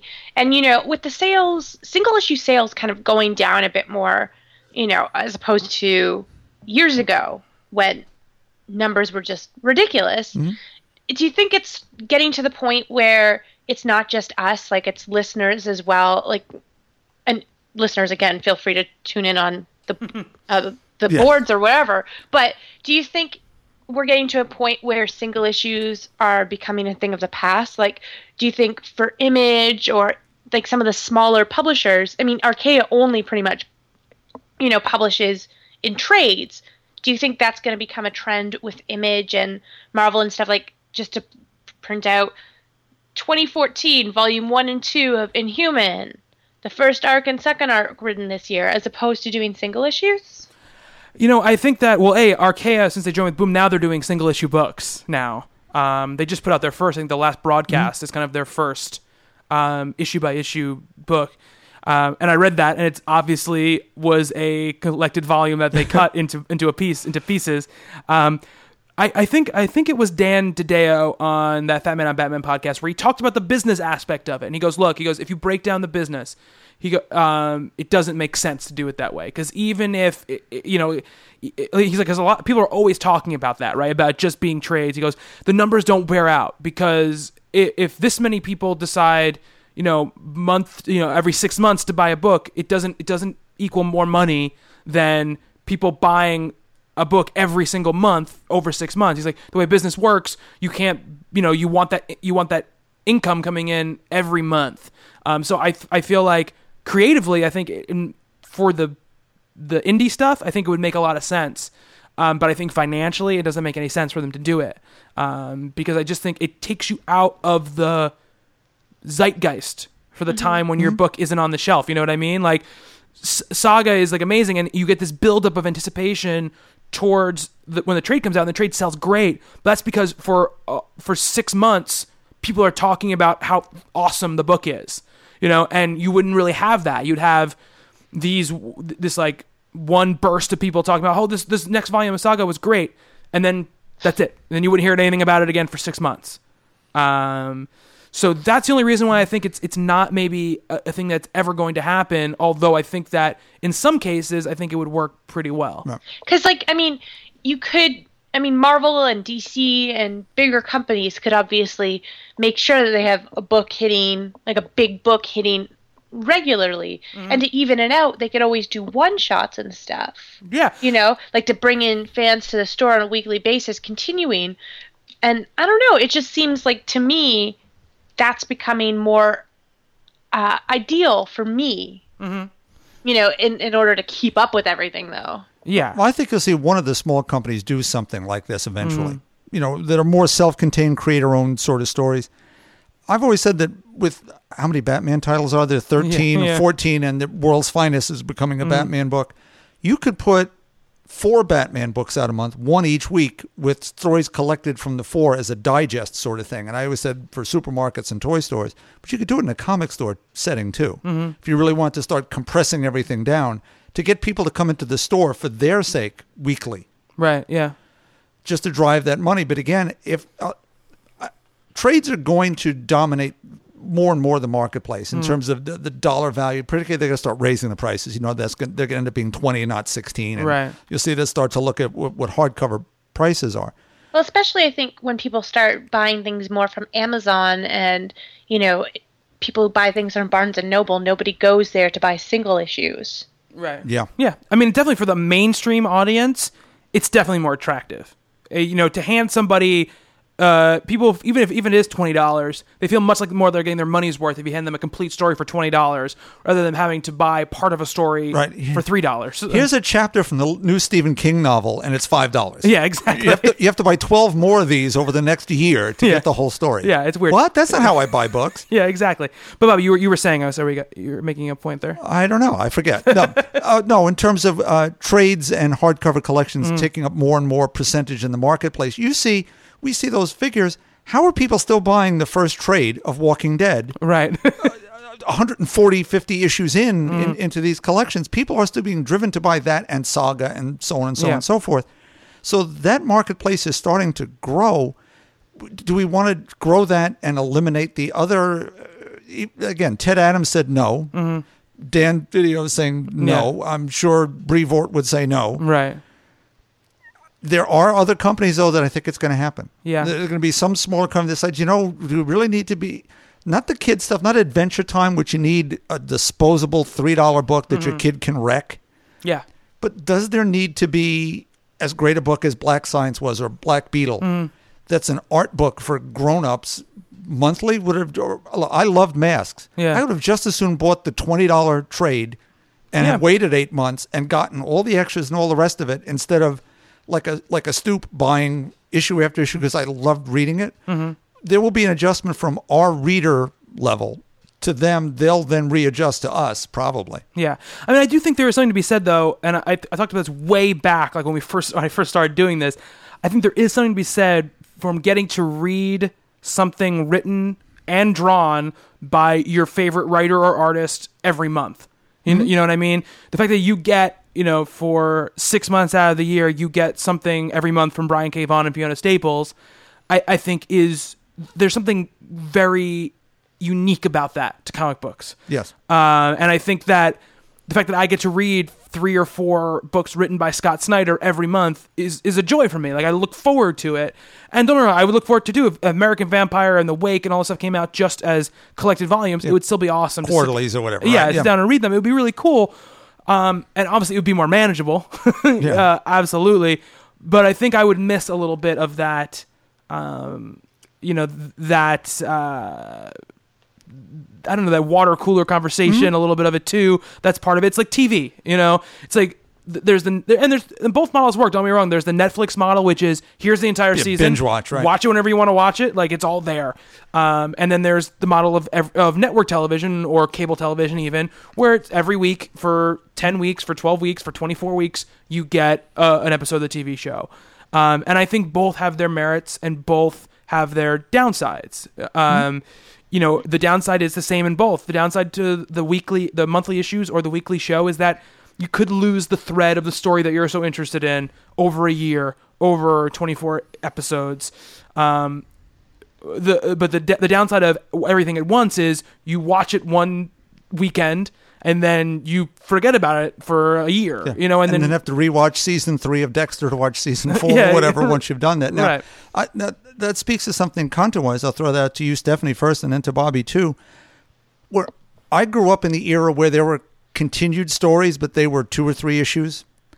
If there was a bubbling under subplot, I mean, Stan ran 2 years on FF and things changing, coming up, going backwards, but you felt that there was an ending in this new way of storytelling where things go on sometimes for years without ending.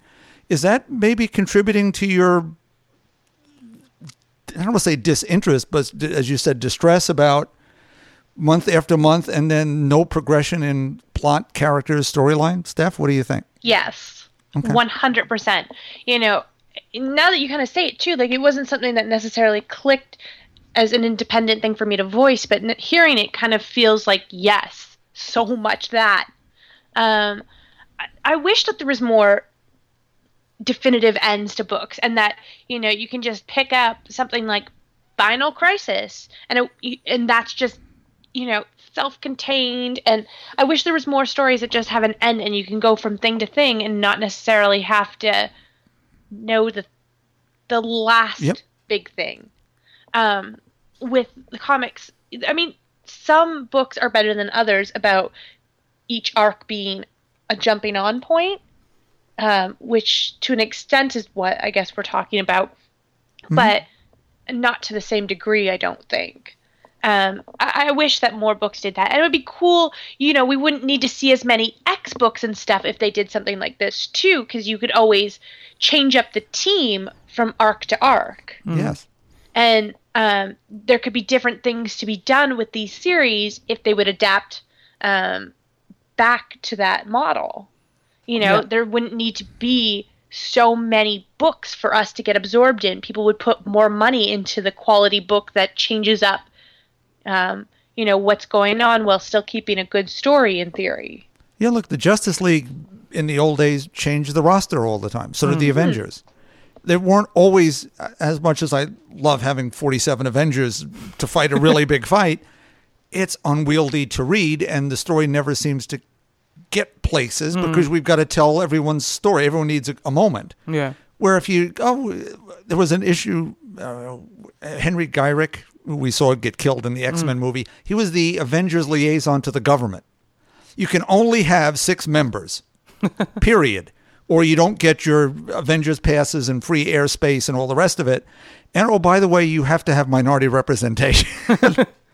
They were the government. So it was a clever way. It was Steve Englehart. It was a clever way to do it. And they then pared the team down to something that was fun reading. And it was a weird group. Yeah. The Beast and Wonder Man. And, whatever, and it was fun. And it was just a little different. And stories moved forward. They moved back and got on with themselves a little bit. What about you?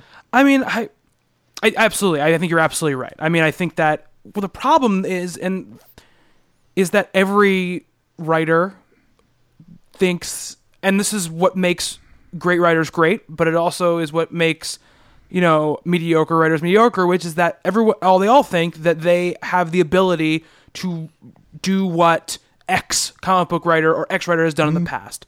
So they think they have the ability to do what whoever your favorite writer is, you know, Chris Claremont or Grant Morrison or any of these amazing Neil Gaiman, any of these people who are like the Alan Moore, Frank Miller, these people who are the creme de la creme of comic book writers who created these either huge long runs with characters or defined characters or whatever, or redefined characters, whatever they were. Everybody thinks they can be and wants to be that person. So you have series and characters that they do exactly that. They go on way too long. They try to find and they try to be great. And you want people trying to be great, but not everybody can be that guy who can write a 9-year run on a character and it be engrossing and amazing and worth reading all 9 years. Right. Have issue 100 be as fabulous as issue 1. Exactly. So I think that, and look, that comes down to editorial and all these other things. Like that's what their job is to do. So I think that I think you get better stories, and I think you would get more interesting stories if writers were like, okay, you've got 12 issues. This is 12 issues you get in this character. Do what you're going to do. And obviously there would be exceptions. If somebody was amazing for 5 years of this, when they'd be like, okay, here's your character. You can stay on as long as you want. You know, when you got someone like Scott Snyder, you're not going to tell him you're done. You know, after 12 issues with this character. But not everyone is that person. You know, people need to understand, and they need to have bosses that tell them, this is the arc you get to write. Let's move on after that. So yeah, I think it could definitely help because, I mean, again, we talked about this before. We've now gotten 2 Marvel like soft relaunches in 2 years, which for us, I feel like for me especially, adds a lot of books to my pull list because I just want to read them to make sure that I can talk about them. And you know, if this was, and it's not just like we're gonna take X-Men and put it back number 1 after 12 issues.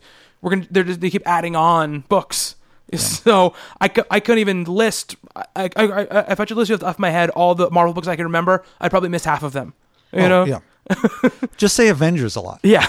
It was a good model for DC, the new 52, where they had 52 books, which is obviously a lot of books. Yes. We were never, ever going to read all of those individually, but it was a good model that, you know, the best-selling titles stayed and the ones that didn't necessarily sell go away and are replaced. Like, they never have more than 52 books, which, again, is still a lot, but it gives you a number to not overextend by, you know? Right. Like, it was a really interesting way to go about it. And even though some of the titles we loved got canceled or whatever, some titles that were shit got canceled deservingly.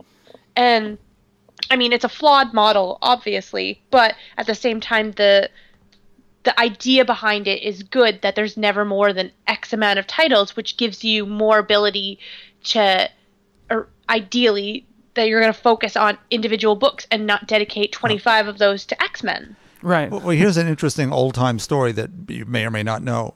Marvel, at its best, pre-1970, before Stan went to be the publisher and Kirby left and all the rest of it, were distributed by DC. DC told them how many books they could publish every month. Right. They didn't want the competition on the newsstand, so that's why even later into the run, there were still books like Tales of Suspense that were Captain America and Iron Man, each sharing the book, or Strange Tales was Doctor Strange and Nick Fury, because they couldn't put any more books on the stands. But every book they put out, every book, and that includes Millie the Model and Sergeant Fury and his Howling Commandos, were aces. They were spectacular books, and they still passed DC in sales because they put out quality books because they were self-contained. They weren't spread all over the lot. They don't need to be. Look, DC's guilty too because they replaced all the books that canceled with Batman or Superman or Batman and Superman. Marvel, it's Avengers and X-Men and Wolverine.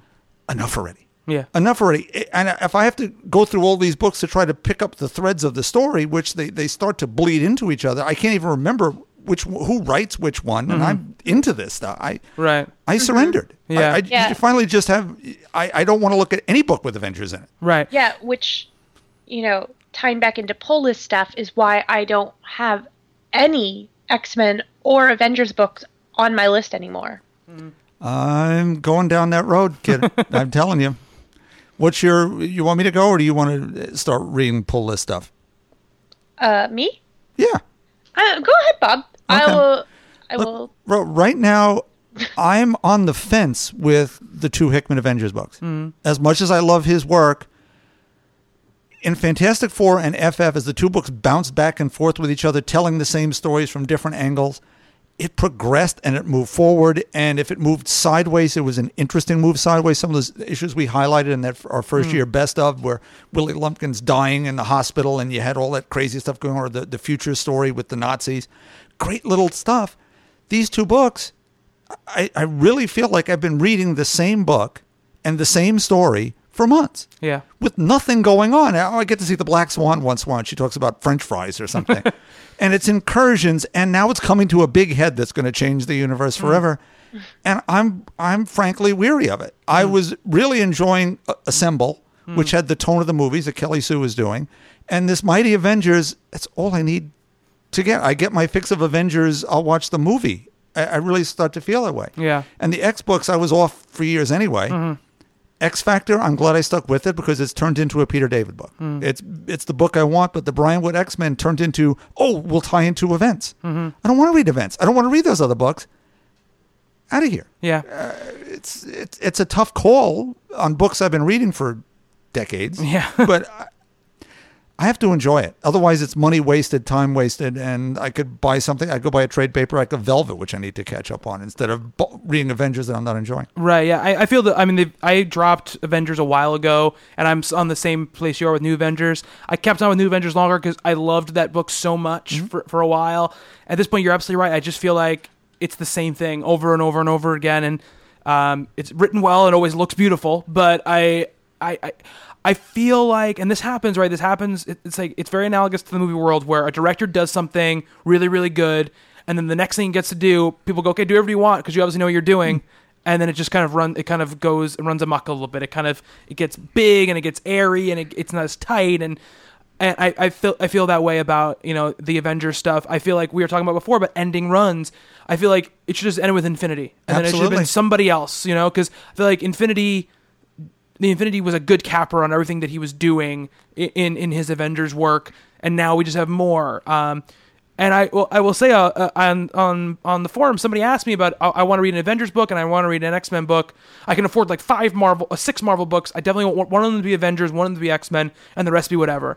And I did my usual recommendations, and then, for X-Men I said Uncanny and all new, and then for Avengers I was like, well, New Avengers, I think it's the best one. And someone on the board was like, they should really read Mighty Avengers if they want to just read an Avengers book, because all the other stuff has too much stuff going on to understand, and you can never pick up. You can never pick that up in the middle of it. And the sad thing is, as you postulate, if it had ended with Infinity, which he could have, I don't know what's on his whiteboard at this point. But that was a logical place for all this to come to an end, because these builders and mappers are all in these stories, and now it's, 6 months out? Yeah. And we still haven't gotten to the major storylines. Yeah. And they're coming with Time Ends or some other mini-series that will go into 14 other things. And then they double ship them. Yeah. Half the time. Can't we double ship Hawkeye, which I really enjoy and never seems to come out? Yeah. I know. Joe Quesada said something really interesting. He did an interview with Kevin Smith, and he said that before he went to Marvel to do Marvel Knights, when they asked him to come, he made a stipulation to them. He said, look, I want to be... he wanted to make sure people didn't think this wasn't Heroes Reborn again. He's like, we were going to work in the office with them. We were going to go through all the processes they go through. But he's like, the Marvel way in like the 10 or 15 years before that he had shown up was take a good thing and run it into the ground. Like that was what they did. They came up with a good idea, and then once it looked like they were going to sell, they copied that idea through every single other book, and they ruined it. And he said to them, if we're doing the Marvel Knights thing, it's these 4 books. We're going to see how it goes, but the books don't get edited or put out by anyone else but us. And they said they tried to sneak a Moon Knight series out with that branding on it. And it's funny because obviously he still works there, but he's more kind of in like the movie side of things now. But that's what I feel like a lot of stuff happens with them. And we talk a lot of, look, I love a lot of Marvel books, but they tend to do that with these bigger properties that they have. Right. That's why the ones I'm enjoying the most are the ones that are the smaller ones. Yeah. Look, it's Mighty Avengers, it's Captain Marvel, Ms. Marvel, She-Hulk. Yeah. I mean, I was reading for a while. I was reading in the X-Men universe. I was reading X-Men, Amazing X-Men, Uncanny X-Men, All New X-Men, and there was another book I was reading as well. I don't remember which one it was. I'm X-Men, down now X-Men? to... What'd you say? X-Men? X-Men, cool X-Men. Best X-Men. Best X-Men. Excellent X-Men. Wolverine and the X-Men. Wolverine the X-Men was one of the other ones. There we go. And I'm down to just the 2 Bendis books because I genuinely just really enjoy them. And if I wasn't really enjoying them, I wouldn't be reading them either. I read those 2 because I feel like I get all the X stuff I want out of those 2 books. I feel like all the other ones are kind of specious. Whether or not they're good or not is another thing. But for me, who just wants kind of the big mainline X-Men action, I find it right there, and that's all I need. And those stay on my pull list because I just really enjoy them. I'm not the kind of person who will, like, I really like Brian Michael Bendis, but I would not keep reading the books just because he wrote them. I've dropped plenty of Bendis books, because I didn't enjoy what was happening there. Well, there's great advice. Find a through line. Yeah. I want to read an Avengers book. I want to read an X-Men book. Find the one that speaks to you. Yeah, absolutely. And if it doesn't anymore, there are 86 14 others. Exactly. There's so many. There's so many X-Men books. You will never be alone if you want an X-Men book. And to Marvel's credit, we just spent a half hour cleaning their clocks for them, but because they do have a line with a lot of variance to tone and sorts of lead characters and sorts of stories, where the street level Daredevil to cosmic Captain Marvel Guardians action, you can find a home somewhere in there where your taste will align. Yeah. And then branch out little bits at a time. But as soon as something doesn't meet your criteria anymore, gotta ditch it. As soon as you feel like it's work to read it, it's Yeah. gotta go. It's gotta go. Stephanie, what else have you been? What books have you been enjoying? What's kind of what is stuff that stays on your pull list? Well, I wanted to just address something quickly. Oh, yeah. You had brought it up and I didn't have a chance to jump in. But, Bob, you had mentioned, certain writers that stay on books too long. And this ties into a question that Brad Pinder had asked us on Twitter, where he had wondered why Invincible doesn't get much press from us or other people. And I know you guys addressed it on Coffee and Comics, but I wanted to bring up, just from my perspective, that was one of my favorite books for a while. And now they're on issue something like 111. I know they did a big promotion for it where it's number 1, all this shenanigans. But anyways, my point being is I loved that book. I read it to issue 70, but sometimes there are writers that can't stay on books for that. And I know it was Kirkman's baby, but both Invincible and The Walking Dead, for me, just suffered from repeat-itis. It was the same formula over and over again. It's take someone he loves away. Next arc, they're back! Then someone else is dead. Uh-oh. Then this person's returned. Uh-oh, how's he gonna beat him? And it was just this same formula. And I thought it was great. I loved the characters so much. But in both Walking Dead and Invincible, they stopped having a plot. Both of them, they turned into these books that were just about how much of a beating can our characters take? How bleak can we make their future? There's no end in sight. There's no possible way that things can get better. Keep reading for that feeling of happiness and delight. I couldn't do it. They depressed me to read. I physically felt drained after reading them because I was just, wow, that was a shitty thing to do to a character after each issue. Huh, that's cute that they did that. Too bad they killed the character 5 minutes later. Huh. Wow. It was shock value. It's the equivalent of, Hostel and everything is movie torture porn, and that's what Kirkman's books become inevitably, is just comic book torture porn. Wow. And I got sick of that. I just got sick of... I really wanted to enjoy those books and keep reading them, but when you leave a book, and... I mean, it's great that it's leaving something emotional with you, that you're feeling something, but when you're feeling, just ultimately depressed about the whole thing, that's not necessarily a good emotion to always leave a book from. Anyways, but things that I do enjoy, I mean... Obviously, I'm still really enjoying Aquaman. Jeff Parker's run on it is fantastic, and getting him to talk about it at SpringCon, I didn't even want to talk about anything else. I'm and Mira, and this, and this, and this. I think it's great, and I know Bobby, you and I were kind of worried about what would happen to it after Jeff Johns left. Yeah, and I think it's been great, and it's a book that I don't want to wait until it's in trade. I want to read it month to month because it compels me. Let's see. What else do I got? Obviously, Batman, although I'm admittedly behind on it, and American Vampire, Revival. I mean, and a lot of the Image books, Saga especially, and a few other things, but things like Black Science and actually even Revival and things like Rachel Rising, I'm going to keep reading them because I love them, but I'm at the point where I think I'm going to start waiting till trade for a few of them. Rachel Rising, the Lilith story came to a conclusion in issue 24, and that was kind of, the whole series was supposed to be wrapped up by then, and they carried it on because there's a TV series being optioned and all that, which is fine. But I think it reads better overall, like as trades, in trades. Like, again, so many indie books.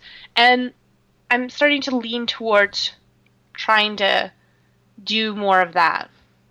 And the ones that do strike me as books, like, again, Black Science, there's just these big arcs and big stories and lots of stuff that gets thrown in there. And it's hard to retain all of that information without rereading it when a new issue comes out.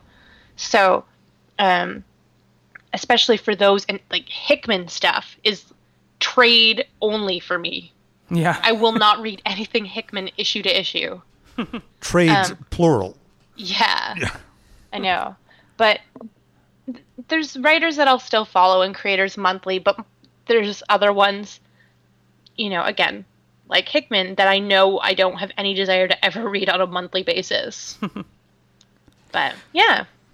Yeah, I mean, that totally makes sense. I mean, for me, you mentioned American Vampire. I would have like a Snyder catch-up. I was like 3 issues behind on The Wake, and then I caught up with American Vampire as well, the 3 issues of Second Cycle, which I'd only read the first of. And, I mean, holy shit, is Second Cycle good. Oh my god, yes. First of all, it's terrifying. Second of all, it's just, I haven't even read all of the first cycle. I've only read the 1 volume of the first cycle, and I already have huge investment in the characters. Like Pearl, she's in the first volume of American Vampire, so I know who she is. But reading these 3 issues, I like, she's a character who I just absolutely love now in those 3 issues. The ideas they're bringing out, the art obviously is unbelievable. It's just been a great thing to read, and it's one of those things where he does a very good job, I think, of at the end of each issue propelling you into the next issue, wanting you to read the next one to make you want to read it. So even though, look, I think that, like we're all stuff we're talking about, better probably read in a full volume because it's such a good story, because you want to wait for it. It's one of those stories where I can't wait, 6 months to read it because I want to see, what's coming next. Same thing with, sorry, Stephanie, go ahead. No, just speaking on like Snyder's books, like American Vampire and The Wake. Like The Wake, is a limited series. It's only 10 issues, and there's never filler. You have to read that month to month because it's like crack. It's you need to know what's happening, and that definitely is that episodical. Like, you need to know what happens, otherwise the internet might spoil it for you. Like, it's like Game of Thrones level. I need to have this when I need to have this. Right. At least for me, because every week something crazier happens, and I'm just, how are they going to tie this up in 2 issues? Freaking out. So good. Yeah, it is. It's really, really great. And for me, it's something like Saga. I read the first 2 volumes in trade, but because of what we do and because of just unavoidable things, hearing people talk about it, by the time I read that second trade, even though I didn't know exact details of events, I knew events that were going to happen. Like, I just had an idea of what was going to happen. So a lot of the big revelation stuff were lost on me because I kind of knew they were coming. So I read that month to month because I know if I don't, I'm going to end up being spoiled on stuff that happens in that book. I mean, it's supremely excellent anyway, but I just loved reading it in collected volumes. But it's one of the things I can't do it. Like you said, it's like the Game of Thrones thing. 70, where I feel like if I don't read it, I'm going to be spoiled that blah blah blah character has died, or blah blah character, something major happened to them, or whatever.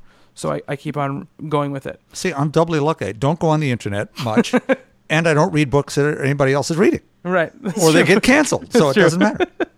That's absolutely completely covered. Absolutely true. On the DC side of things, for me, obviously we talked about Batman. It's a must. Green Arrow as well for me. I've been really enjoying the Outsiders War. They just wrapped that up. That's something I read it month to month and it was enjoyable. I want to go back and read it just part 1 through the end, just so I can get the full sense of the story again, because that story had a lot of details in it, and sometimes it was tough going month to month, reading it. I've been really liking Earth 2 a lot. I think Tom Taylor's done a really great job with it, and that story is become supremely interesting, where I feel like before it was not interesting, and that's why I stopped reading that book. I've been reading Batman Eternal, and I've been finding it enjoyable. It's bizarre, so that's nice. That's weird. The Flash has been very good with the new team, so there's been good stuff there. And I gotta say, Afterlife with Archie has been fantastic, and that I'm looking forward to reading in a collected volume a lot, actually.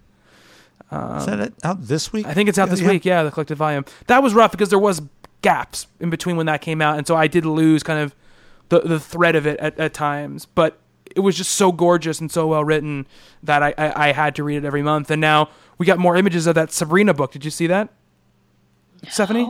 Yeah, they released a couple more images today. I'm gonna have to hunt that down. Yeah, it looks pretty. It looks pretty great. What about you, Bob? Some other books? Honestly, the DC side is nearly nothing for me. And the one book I was buying, or continue to buy on a monthly basis, is so often interrupted in Batgirl that it turns into, I'd almost rather read the trade. But then, did you see Mara's review of the last trade, where it doesn't have the last issue of the arc in it? Yeah, we talked about it on Comics and Coffee. Oh, okay. Yeah, how it ends, because it ends without the end of the arc in the trade, which is a bizarre thing to do. Wait, which book is this? Batgirl Wanted. The trade paperback. They include the Ventriloquist Villains Month issue, but not the issue that ties up the arc. Yeah. That's so weird. Right. Now, juxtapose that when Marvel did the Captain Marvel, the trade that included her, I still don't want to spoil it, where she was not feeling well. And, recovery.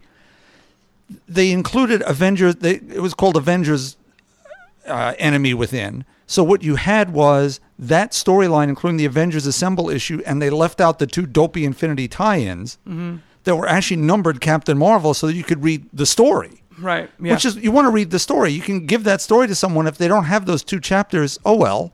There are a couple of panels of Carol doing something and saying her head hurts. That's okay. I can deal without that. Give me the complete story. Couldn't they have put the issue in and charged an extra $3? Yeah, would it have been so hard to do? It's a weird thing to do. Sad. It's a weird thing to do.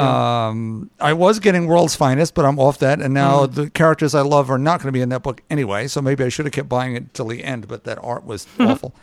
Movement was course canceled. Harley Quinn, I'm enjoying, but the art is starting to get to me. It is really pretty art. It is really realistic art. That's very redundant. Sorry. The art is very realistic, and then it's as if you had, wasn't there a movie some years ago where there was not a Roger Rabbit thing, but sort of live action tunes running around hitting people with hammers or something? Late 80s. Well, like Cool World? No, it was something like that. But there was sort of fleshed out grotesqueries. Oh, okay. This sort of rubber puppet running around hitting each other and so on and so forth. Space Jam. No, that was animated. I'm kidding. Actually, there's a Peter Jackson movie.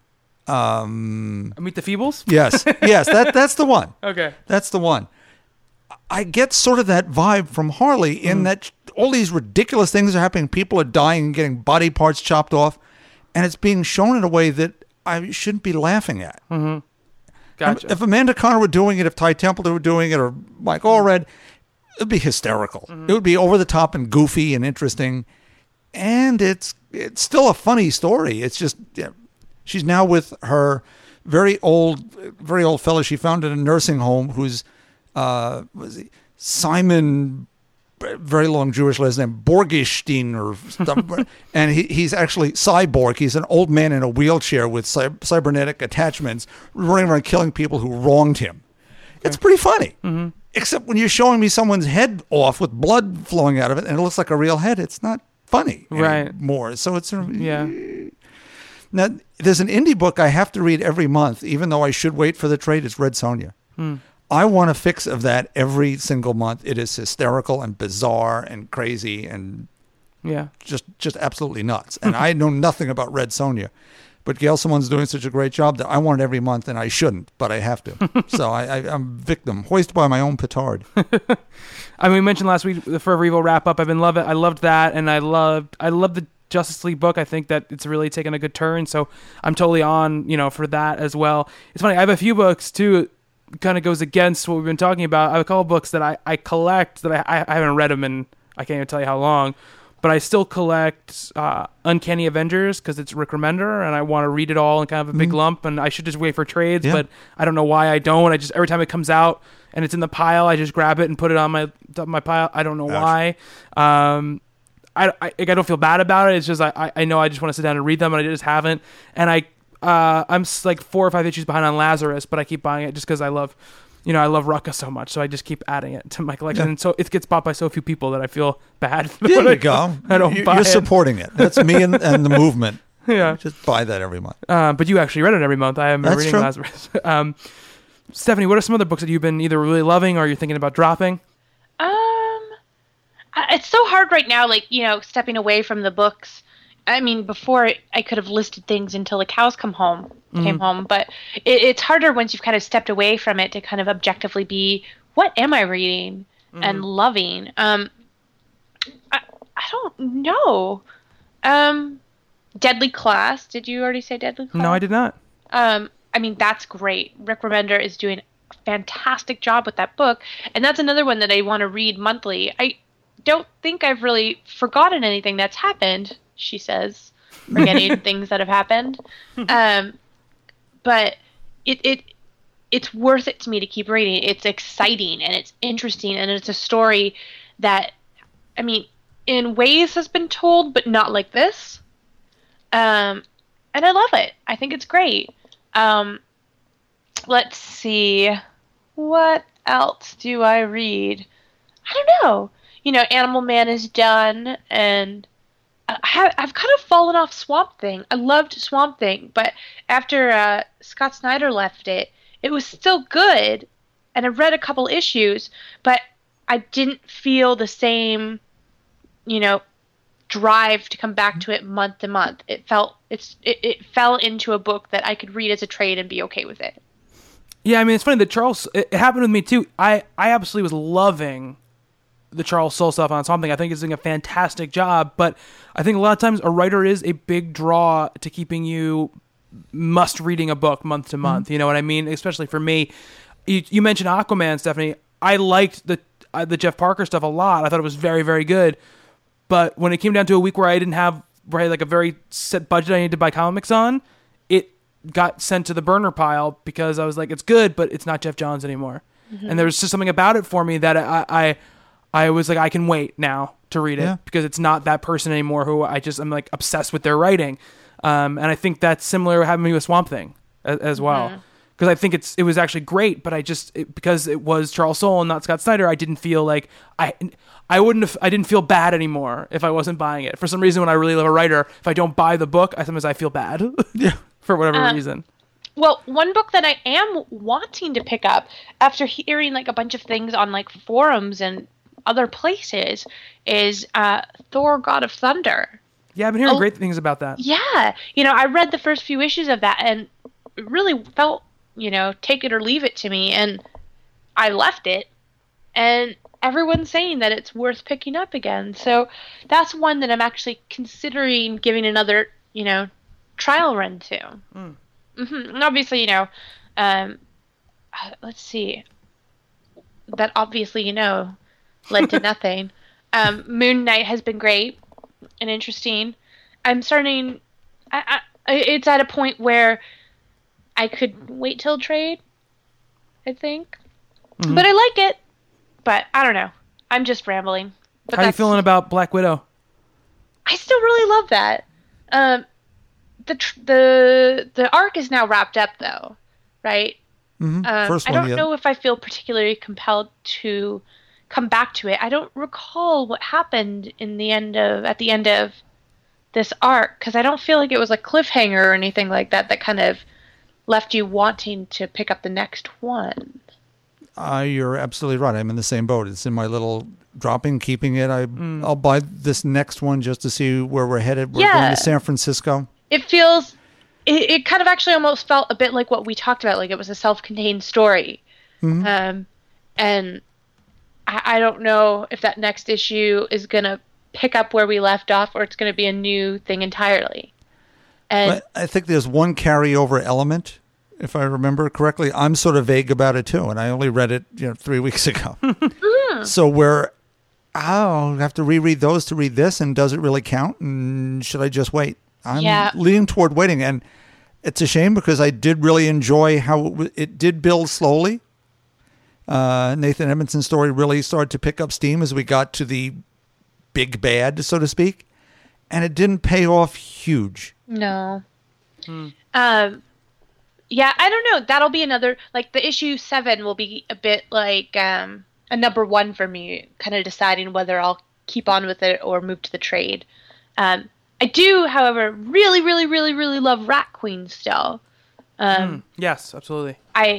That one is something I read month to month. The fandom's so big, and everyone that I think a lot of the comic people I follow talk about it. So it's a double reason to read it, in the sense that I love it and I want to check out what's happening. But not to go online on Sunday night because people are live tweeting Game of Thrones, and you don't want it to get spoiled for you.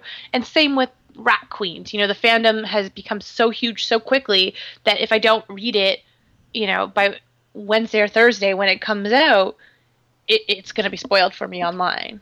Mm-hmm. So there's double reasons to be reading Rat Queens for me. Yeah, but I mean, that story is great because obviously there's kind of a bigger story going on, but it's so much fun to read that it's not like, I mean, there's details you have to keep in your head, but it's not as much about the details of the story as much about the people in the story. So I think that draws me more to it, month to month. Definitely the same thing with me with Sex Criminals. That is definitely a book that I'm going to keep reading month to month when it comes out, because it's like watching a sitcom, every month. And I love having that fun and getting those laughs month to month. I think it'd still be great in collected volume, but that is especially one where you get to go like, oh my God, can you believe what happened? And that's a good feeling. I got burned trade waiting on that one. You did. You missed all the letters. Yeah. I assumed that would all be in a trade collection, so I could just wait and glance at issues here and there. And nope. So it's a lovely cheap price, but if half the book is missing or half the fun of the book is missing, and now I can't go back and buy the issues because they're too darned expensive. It's like, So now, conversely, I went against my own better judgment. Lumberjanes, which I read the first one and absolutely adored. I can wait. And it was sat in front of me at the store 2 weeks ago. No, I have to buy this. It was just too funny and too interesting and three-eyed sea monsters. And, well, I have to buy this. Yeah. I mean, I think that's the thing that you're saying, right? That I think Stephanie mentioned, well, the being compelled and from, somewhere inside of you, not like what I was saying, like you feel bad or you feel like you have to, but this feeling of you see a book and you're like, I need to read that book right now. Those are really the books that you should be buying, and I think that's advice. We take our own advice on that as well, because I think the feeling of Stephanie and I being burnt out was because we were reading a lot of stuff we didn't feel like we really wanted to read. There was definitely books I was reading because I felt like I had to read them, and once you start getting to that area, you start to go into the place where you're not doing it for love of the medium anymore. You're doing it almost for a job, and that can suck the joy out of something really, really quickly. Yeah, if that's the case. And this is not the first time it happened to me, like a year or so ago. Like it's actually almost exactly a year ago, I think, maybe a little bit more. But that's when I read Day Tripper and stuff like that. I kind of stopped reading weekly books for a couple of weeks and just read trades and stuff like that, and it re-energized me as well at that point. But yeah, I mean, obviously there's more stuff on my pull list. The pull list is huge. I mean, one of those books actually, like the Spider-Man books, I can never see myself reading those in a trade. You know what I mean? Like I think those are written to be read absolutely every 2 weeks or every month or whatever, whenever they come out. They're just written that way. They're written. Look, Slott is a great writer and he's a funny writer, and he has some really good emotional moments. But when I look at kind of the tapestry of all of the amazing / superior Spider-Man I've read over the last 2-3 years, I don't see, I can't point out to you like, this is a 6-issue story. This is a 6-issue story. This is a 6-issue story. I don't see those. It's much more of it's almost like a soap opera, it's just, it's all of it. All of it is a story, and if you tried to read, I think it in trade, you probably enjoy it. But I think it's meant to be read spread out like that. Absolutely. Yeah, and I feel the same way kind of about like the Wade Daredevil stuff. I feel like that stuff is meant to be read. He writes it so it's supposed to be a comic book. It has stories, but his kind of Daredevil story went over all 35 issues or whatever it was. It was not a defined 6-issue arc for anything. So that's how I feel about that stuff. But stuff still happened and ended. Oh yeah, within. absolutely. And that's the Stan way of doing this. Where they did it then. It was here's this. And watch for this next issue. Right. And that's going to happen. And then this and this. And you wanted to read it. Weren't forced or felt like you were being forced to read it. Right, To yeah. play catch up. Absolutely. Plus, Chris Samney. So he can do anything. Yeah. Every book, Chris Samney. I'd be happy. Any other books, Bob, you wanted to mention? Looking down the list. What am I getting rid of anything? I've added things that Silver Surfer we've talked about before. I really enjoyed it. I'd like to continue reading that month to month, but it does seem as if there are gaps already in some of these newer books, or is it just we're so used to the double shipping? I think we're so used to double shipping. So a monthly book has turned into because we haven't seen an Empire of the Dead for a while, which I was really enjoying. Yeah, I think they had said they were taking a little bit of a break because it's like the second part of it or whatever. It's the second act of it. So I feel like there was supposed to be a little bit of a break, maybe a month off between them or something like that. Looking forward to Sensation Comics. Yeah. Oh yeah, the Wonder Woman stuff. So and that'll be weekly. Well, at least digitally. Yeah, online. So no, that's a whole other thing. What about those sort of books that are digital first and later? There's some really cool stuff going on over there. And then there's the weekly books that are coming out that are $2.99 from DC. Yeah. Yeah. I already dropped Future's End because I was like, it's too much money. I enjoyed the first 2 issues. I was leaving through the third one. It didn't look great to me, and I'm already spending $3 a week on a Batman book weekly. So and you have an Earth 2 weekly coming. Yeah, which I'll even check that. I don't even know what that's gonna be, but it's just too much. It's just too much. Earth 2 World's End. I think that's what it's called. I mean, like I said, I've been really liking the Earth 2 book, so I would check it out, a couple issues of it, but it just piled up too quickly. Yeah. No, and you're going to end up, I think, with World's Finest. Oh, really? What's going to Batman and Superman of Earth 2. Oh, really? Okay. I didn't know that. I didn't read that story. I did not read that story. See, you've got that to deal with now. Even more extra books. I'd love to be able to buy a lot of extra things, but I do, as you say, I keep it pared down to what someone asked a question once, how many books can you read a week without feeling I'm like 7-8 books a week.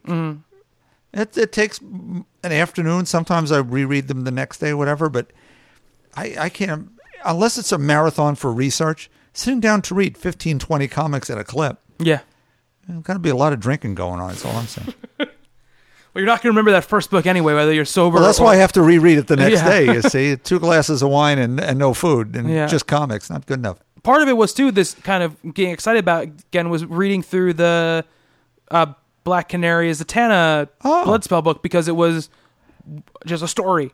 It was just a story. I didn't have to worry about it connecting to anything. I didn't have to worry about what it meant. I read through it. It was a story. It was done. It was very fun and enjoyable, and I really liked that a lot about it. I loved all the Canary Oliver stuff in it as well. I thought that was really cool. Did you ever read their miniseries, I guess you'd call it? It came right after Birds of Prey. Okay, no, I've never read it, no. It was when they were married and all that sort of stuff. A lot of Amanda Conner in there. It was really very interesting. I'm sure there's a trade. I'm sure there is, too. Absolutely. Stephanie, are you going to be keeping Elektra on your poll? I think so. I'm at least going to... I mean, the first 2 issues have been great, in my opinion. So, I mean, as long as it sticks with that kind of momentum that it's built up for those issues in the 3rd issue, I will stick with it. If it kind of dies down a bit in the 3rd issue, I'll wait till trade. But otherwise, I really dig it. Yeah. And the good thing about Marvel and Image especially is that their trades come out so quickly after the arc is over. If not the day that the arc is over, then the month after or the week after or whatever it is. So, I mean, that's really awesome. You know, I find it harder to decide to trade weight on DC just because the trades take their production cycle is different. I don't... and first it's a hardcover for $28 or whatever. Yeah, so that's tough to wait for those. So, you know, I'm even if I was like, oh, I would like to pick up Batman monthly, Batman in a trade, I wouldn't even do it because it would take too long to get to it. But yeah, I have no other books that I want to talk about. Bob, I don't know if you have any other ones you wanted to mention. Oh, sadly, so many of mine are things like Doc Savage that I've enjoyed. I think that's coming to an end. Thunder Agents just did. We have oddball things. Bandette comes out when it comes out, and only digitally. Same with Empowered, where it's every 3 months, 4 months, whenever he finally finishes hatching together his pencils and puts a book out. And that's really the problem with Hawkeye, too. There should be so much more of that. That needs to be every month. Yeah. And it's not. So then I want annual size books. Mm-hmm. There's something. Okay, do a Hawkeye quarterly, but give us lots of it. Do something. There's something wrong about wanting that way? Sure. But I'm just greedy. Just absolutely greedy. There's just not. I'm at about 30 odd books, 33. It goes up and down. Things get canceled. I curse them. They go away. Or I drop them like Brian Wood's X-Men when I couldn't stand it anymore. Fantastic Four, I will not be able to stop buying. As much as I'm not enjoying it, who knows what'll happen next. Mm-hmm. Sales are not good. Books not good. Creative differences. They'll change hands maybe, or we'll move forward. And just for the history of it, I can't drop that one. Though I did drop Captain America like a hot potato. You did. I was very proud of myself for that. After I'm buying 50 years worth, one has to go for me to start buying a regular series, not a mini or some other little oddball piece. Certainly, things like Rocket Girl found a way into my heart, and I'm going to keep buying that sort of stuff. Anything that speaks to those issues that I really want to see in a comic book, heroic or fun, to balance off some of the Sturm and Drang over here of worlds colliding with each other and all the rest. Mm-hmm. It's tough to select those sometimes. What's going to be that thing? How do you? Is it one issue, 2 issues? Where do we all sort of feel like the jumping on point is? How many issues do you need to see before you before you stop? I don't know. It's like not a science, right? It's very much a feeling. I think it's very much what I feel when I see the book. Mm-hmm. It's kind of how I can decide. I can like something, and then the next month when it comes out, I just have that feeling that. Nope, I'm done. And that's generally how I work it. I mean, there are definitely times where no, this is like the Fantastic Four. After the first issue, I was like, no. Yeah. I think I might have read the second one. I'm not sure. I don't remember. But I was like, no, this is not going to happen. And those are easy because those I just feel it. I'm just like, nope. That's like 2 songs on an album. Nope, that's enough. Yeah, exactly. I mean, Captain America, again, I didn't have the same, because I had been reading it that like you had for all those years. And I love Rick Remender, but I was just like, no, I'm just not connecting with it, so it's not on my list. First few issues that were half set in the 30s, that part was really, really good. So once that ended and we did all future stuff, it was, this is not good. Now for me, I know, Steph, you dropped off X Factor, right? The new one? Yep, I couldn't do it. Right. Now, I wanted to drop it a couple of times, and I trusted Peter David that he'd piece this together in some way, and that wait has paid off. I mean, the book has turned into what I wanted it to be. It just took 6 issues to get there. Right. And again, is this writing an arc for the trade that it got pulled like taffy into a new size box? Might have been, but I had faith. Right. Yeah. I mean, the same thing happened with Iron Man. Kieran Gillen was writing that, and I couldn't get into it. And a writer that I love that I just couldn't attack it on. And then we see something we mentioned about, shorter runs and miniseries, but like the Bitter March, the Winter Soldier Bitter March mini has been fantastic. Yes. And I'm so jazzed that it's 6 issues is gonna be done, and it's gonna be this cool like little story that they did that just is on its own, but it's been so kick-ass and so much fun. And so cool, and like big twists and turns, and just that James Bondy feeling of it all. I really liked getting to know, the agents of S.H.I.E.L.D. Shen, I think his name is. Loved getting to know that character. It's just been great. Yeah. And it was fun month to month. Oh yeah, it's great month to month. Yeah. Because it has that, Nick, they will return in this next issue doing something crazy. So I've been excited about it. Yeah. Left out in the snow, and he's out there. Yeah. Yeah, exactly. It's been good. It's been good stuff. All right, so I think that's good. Yeah. We good with Stephanie? Was there any more books you wanted to talk about? No, I think I covered most of it, and yeah, again, like the time away from it's kind of made me more scatterbrained as to what's even on my pull list. But yeah, I think I've covered what I wanted to cover. Well, that's falling. Sorry. It's a very Stephanie moment. All right, so we talked about all these books that we're reading that we're liking that we might drop. Let's talk about books that are on the shelves right now. From Archie Comics, as Bob mentioned, Afterlife with Archie Volume 1, Escape from Riverdale, is out today. Sonic Universe number 64 is also out today from Archie Comics. From Avatar Press, we've got Caliban number 3, and we've got God is Dead number 7.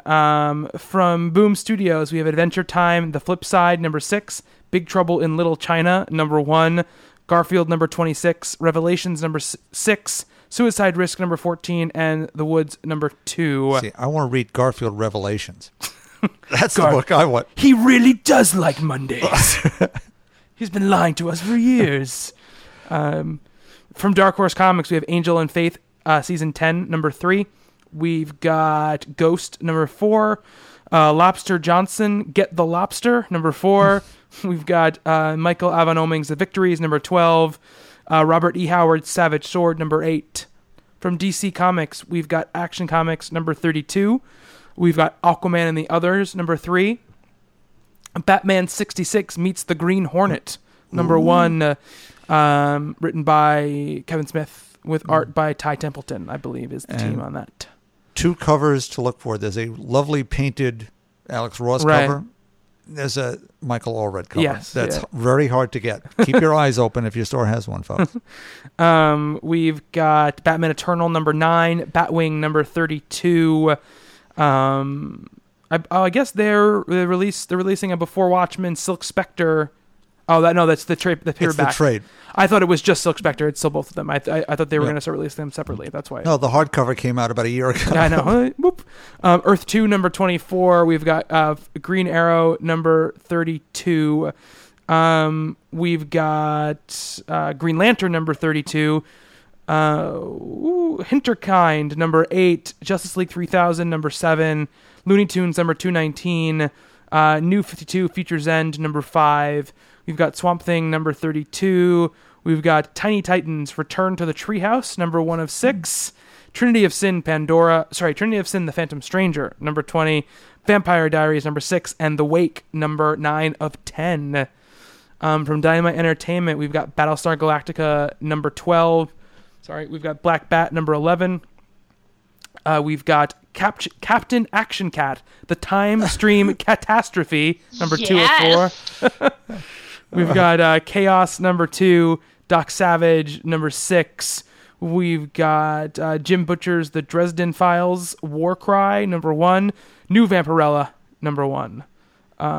Let's see, from IDW, we've got G.I. Joe, A Real American Hero number 203. We've got Judge Dredd Mega City 2, number 5. Max Maximized, number 8. We've got Teenage Mutant Ninja Turtles, number 34. No Transformers this week, I'm sorry. I was all ready to. From Image Comics, we've got 68 Rule of War, number 3. We've got Burn the Orphanage Reign of Terror, number 2. Clone, number 17. We've got Darkness Close Your Eyes, One Shot. We've got Dream Police, number 2. 5 Ghosts, number 12. 5 Weapons, number 9. Great Pacific, number 15. Madame Frankenstein, number 2 of 7. We've got Nailbiter, number 2. One Hit Wonder, number 3. We've got Rise of the Magi, number 1. Spawn, number 244. Superannuated Man, number 1. We've got Witchblade, number 175.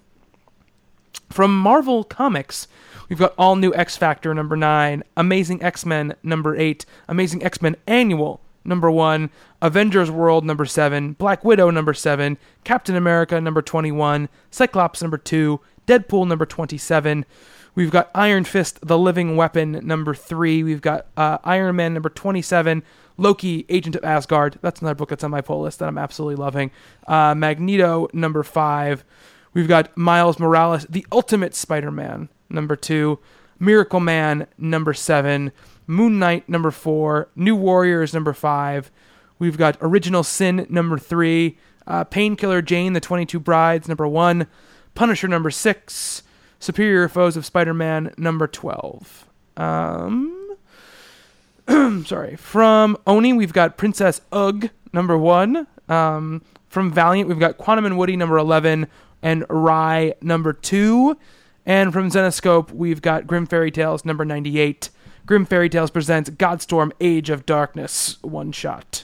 And that is all the books that are on the shelves this week. Quite a few. Actually, Zenoscope had a book I almost put on my covers of the week. Oh, really? Yeah, it's about sharks. So there's a big shark mouth. That's all it is. Oh, okay. And the shark has more clothes on than most of their heroines. No, that's terrible. I shouldn't say that. Ba-dum-bum. Yeah, sorry. All right. If you guys want to get in touch with us, we are podcast at talkingcomicbooks.com, facebook.com/talkingcomics, and at Talking Comics on Twitter. Also, go to the website, talkingcomicbooks.com, go to the forum, and sign up there and interact with our awesome community. And rest assured, guys, you guys might send us questions, you guys might send us comments, and we might not read them on the air, but we read them all, and we really appreciate everything you guys do and all the work you put in, and all the awesome sentiment you guys send our way, because it means a ton to us, definitely. If you want to get in touch with me personally, it's at Bobby Shortle on Twitter. Stephanie. I'm at Hello Cookie. Bob. Bob Ryer at talkingcomicbooks.com. And Bob, I'm going to ask you customarily, do you have anything that you want to say before the show is over? No. No, not this time? No. Make sure you guys listen to all of our sister podcasts. We have, obviously, The Misfits, hosted by our very own Stephanie Cook. We also have Talking Movies, hosted by Brian Verderosa, and Talking Games, hosted by Steve Say. All 3 of those can be found on our website and on iTunes. And also make sure you check out Talking Valiant with Adam Shaw. I know you guys want us to talk about Valiant. First, we do not really read those books, but we have a whole show for you guys if you guys want to hear about that. So check that out. I believe their second episode is up now. Make sure to go to the site and check out all the articles and stuff. Mara's Manga Monday is awesome. All the reviews and columns that go up. Check out Comics and Coffee on Friday mornings at 9 a.m. live. We will be doing it again this week, so that'll be 3 weeks in a row, which is very impressive for us. We're like a Frank Whiteley book. We only come out when we feel like it. So, but we will be doing another show this week. And if you happen to be in or around or near Grand Rapids, Michigan, I will be at a signing with my boss Bill on Saturday all day. So at Tardy's Collector's Corner. So if anyone lives in that area, I will be wandering around there while Bill signs stuff. So come say hi. And that's Bill Willingham, the writer of Fables, in case we have new listeners who don't know who you work for. Yeah. And they're like, why would we care? That guy. Well, I mean, Bill, the plumber. Yeah. And That's it's true. At Kirby Tardy's Collector's Corner. I think it's There just you go. Tardy's Collector's Corner. Whatever. That's where it is. All right. Has someone just come up to see you and just ignored Bill? Yeah. Okay, that's great. Yeah, sometimes I'll leave the table, too, like at a convention, and somebody will come up to Bill, and he's like, hi, can I sign something for you? And he's like, no, we're staff. And he's been like, I don't know. She's around here somewhere. And they'll be like, cool, I'll wait. And he's just like, oh, okay. But he doesn't care. Like, he knows that I do the podcast and stuff, but yeah. That's pretty fun. That's great. Yeah. That's pretty funny. All right, so that is going to do it for this week's Talking Comics podcast. For Bob. Good night. And Stephanie. Bye. I have been Bobby. Until next time on Talking Comics, to be continued.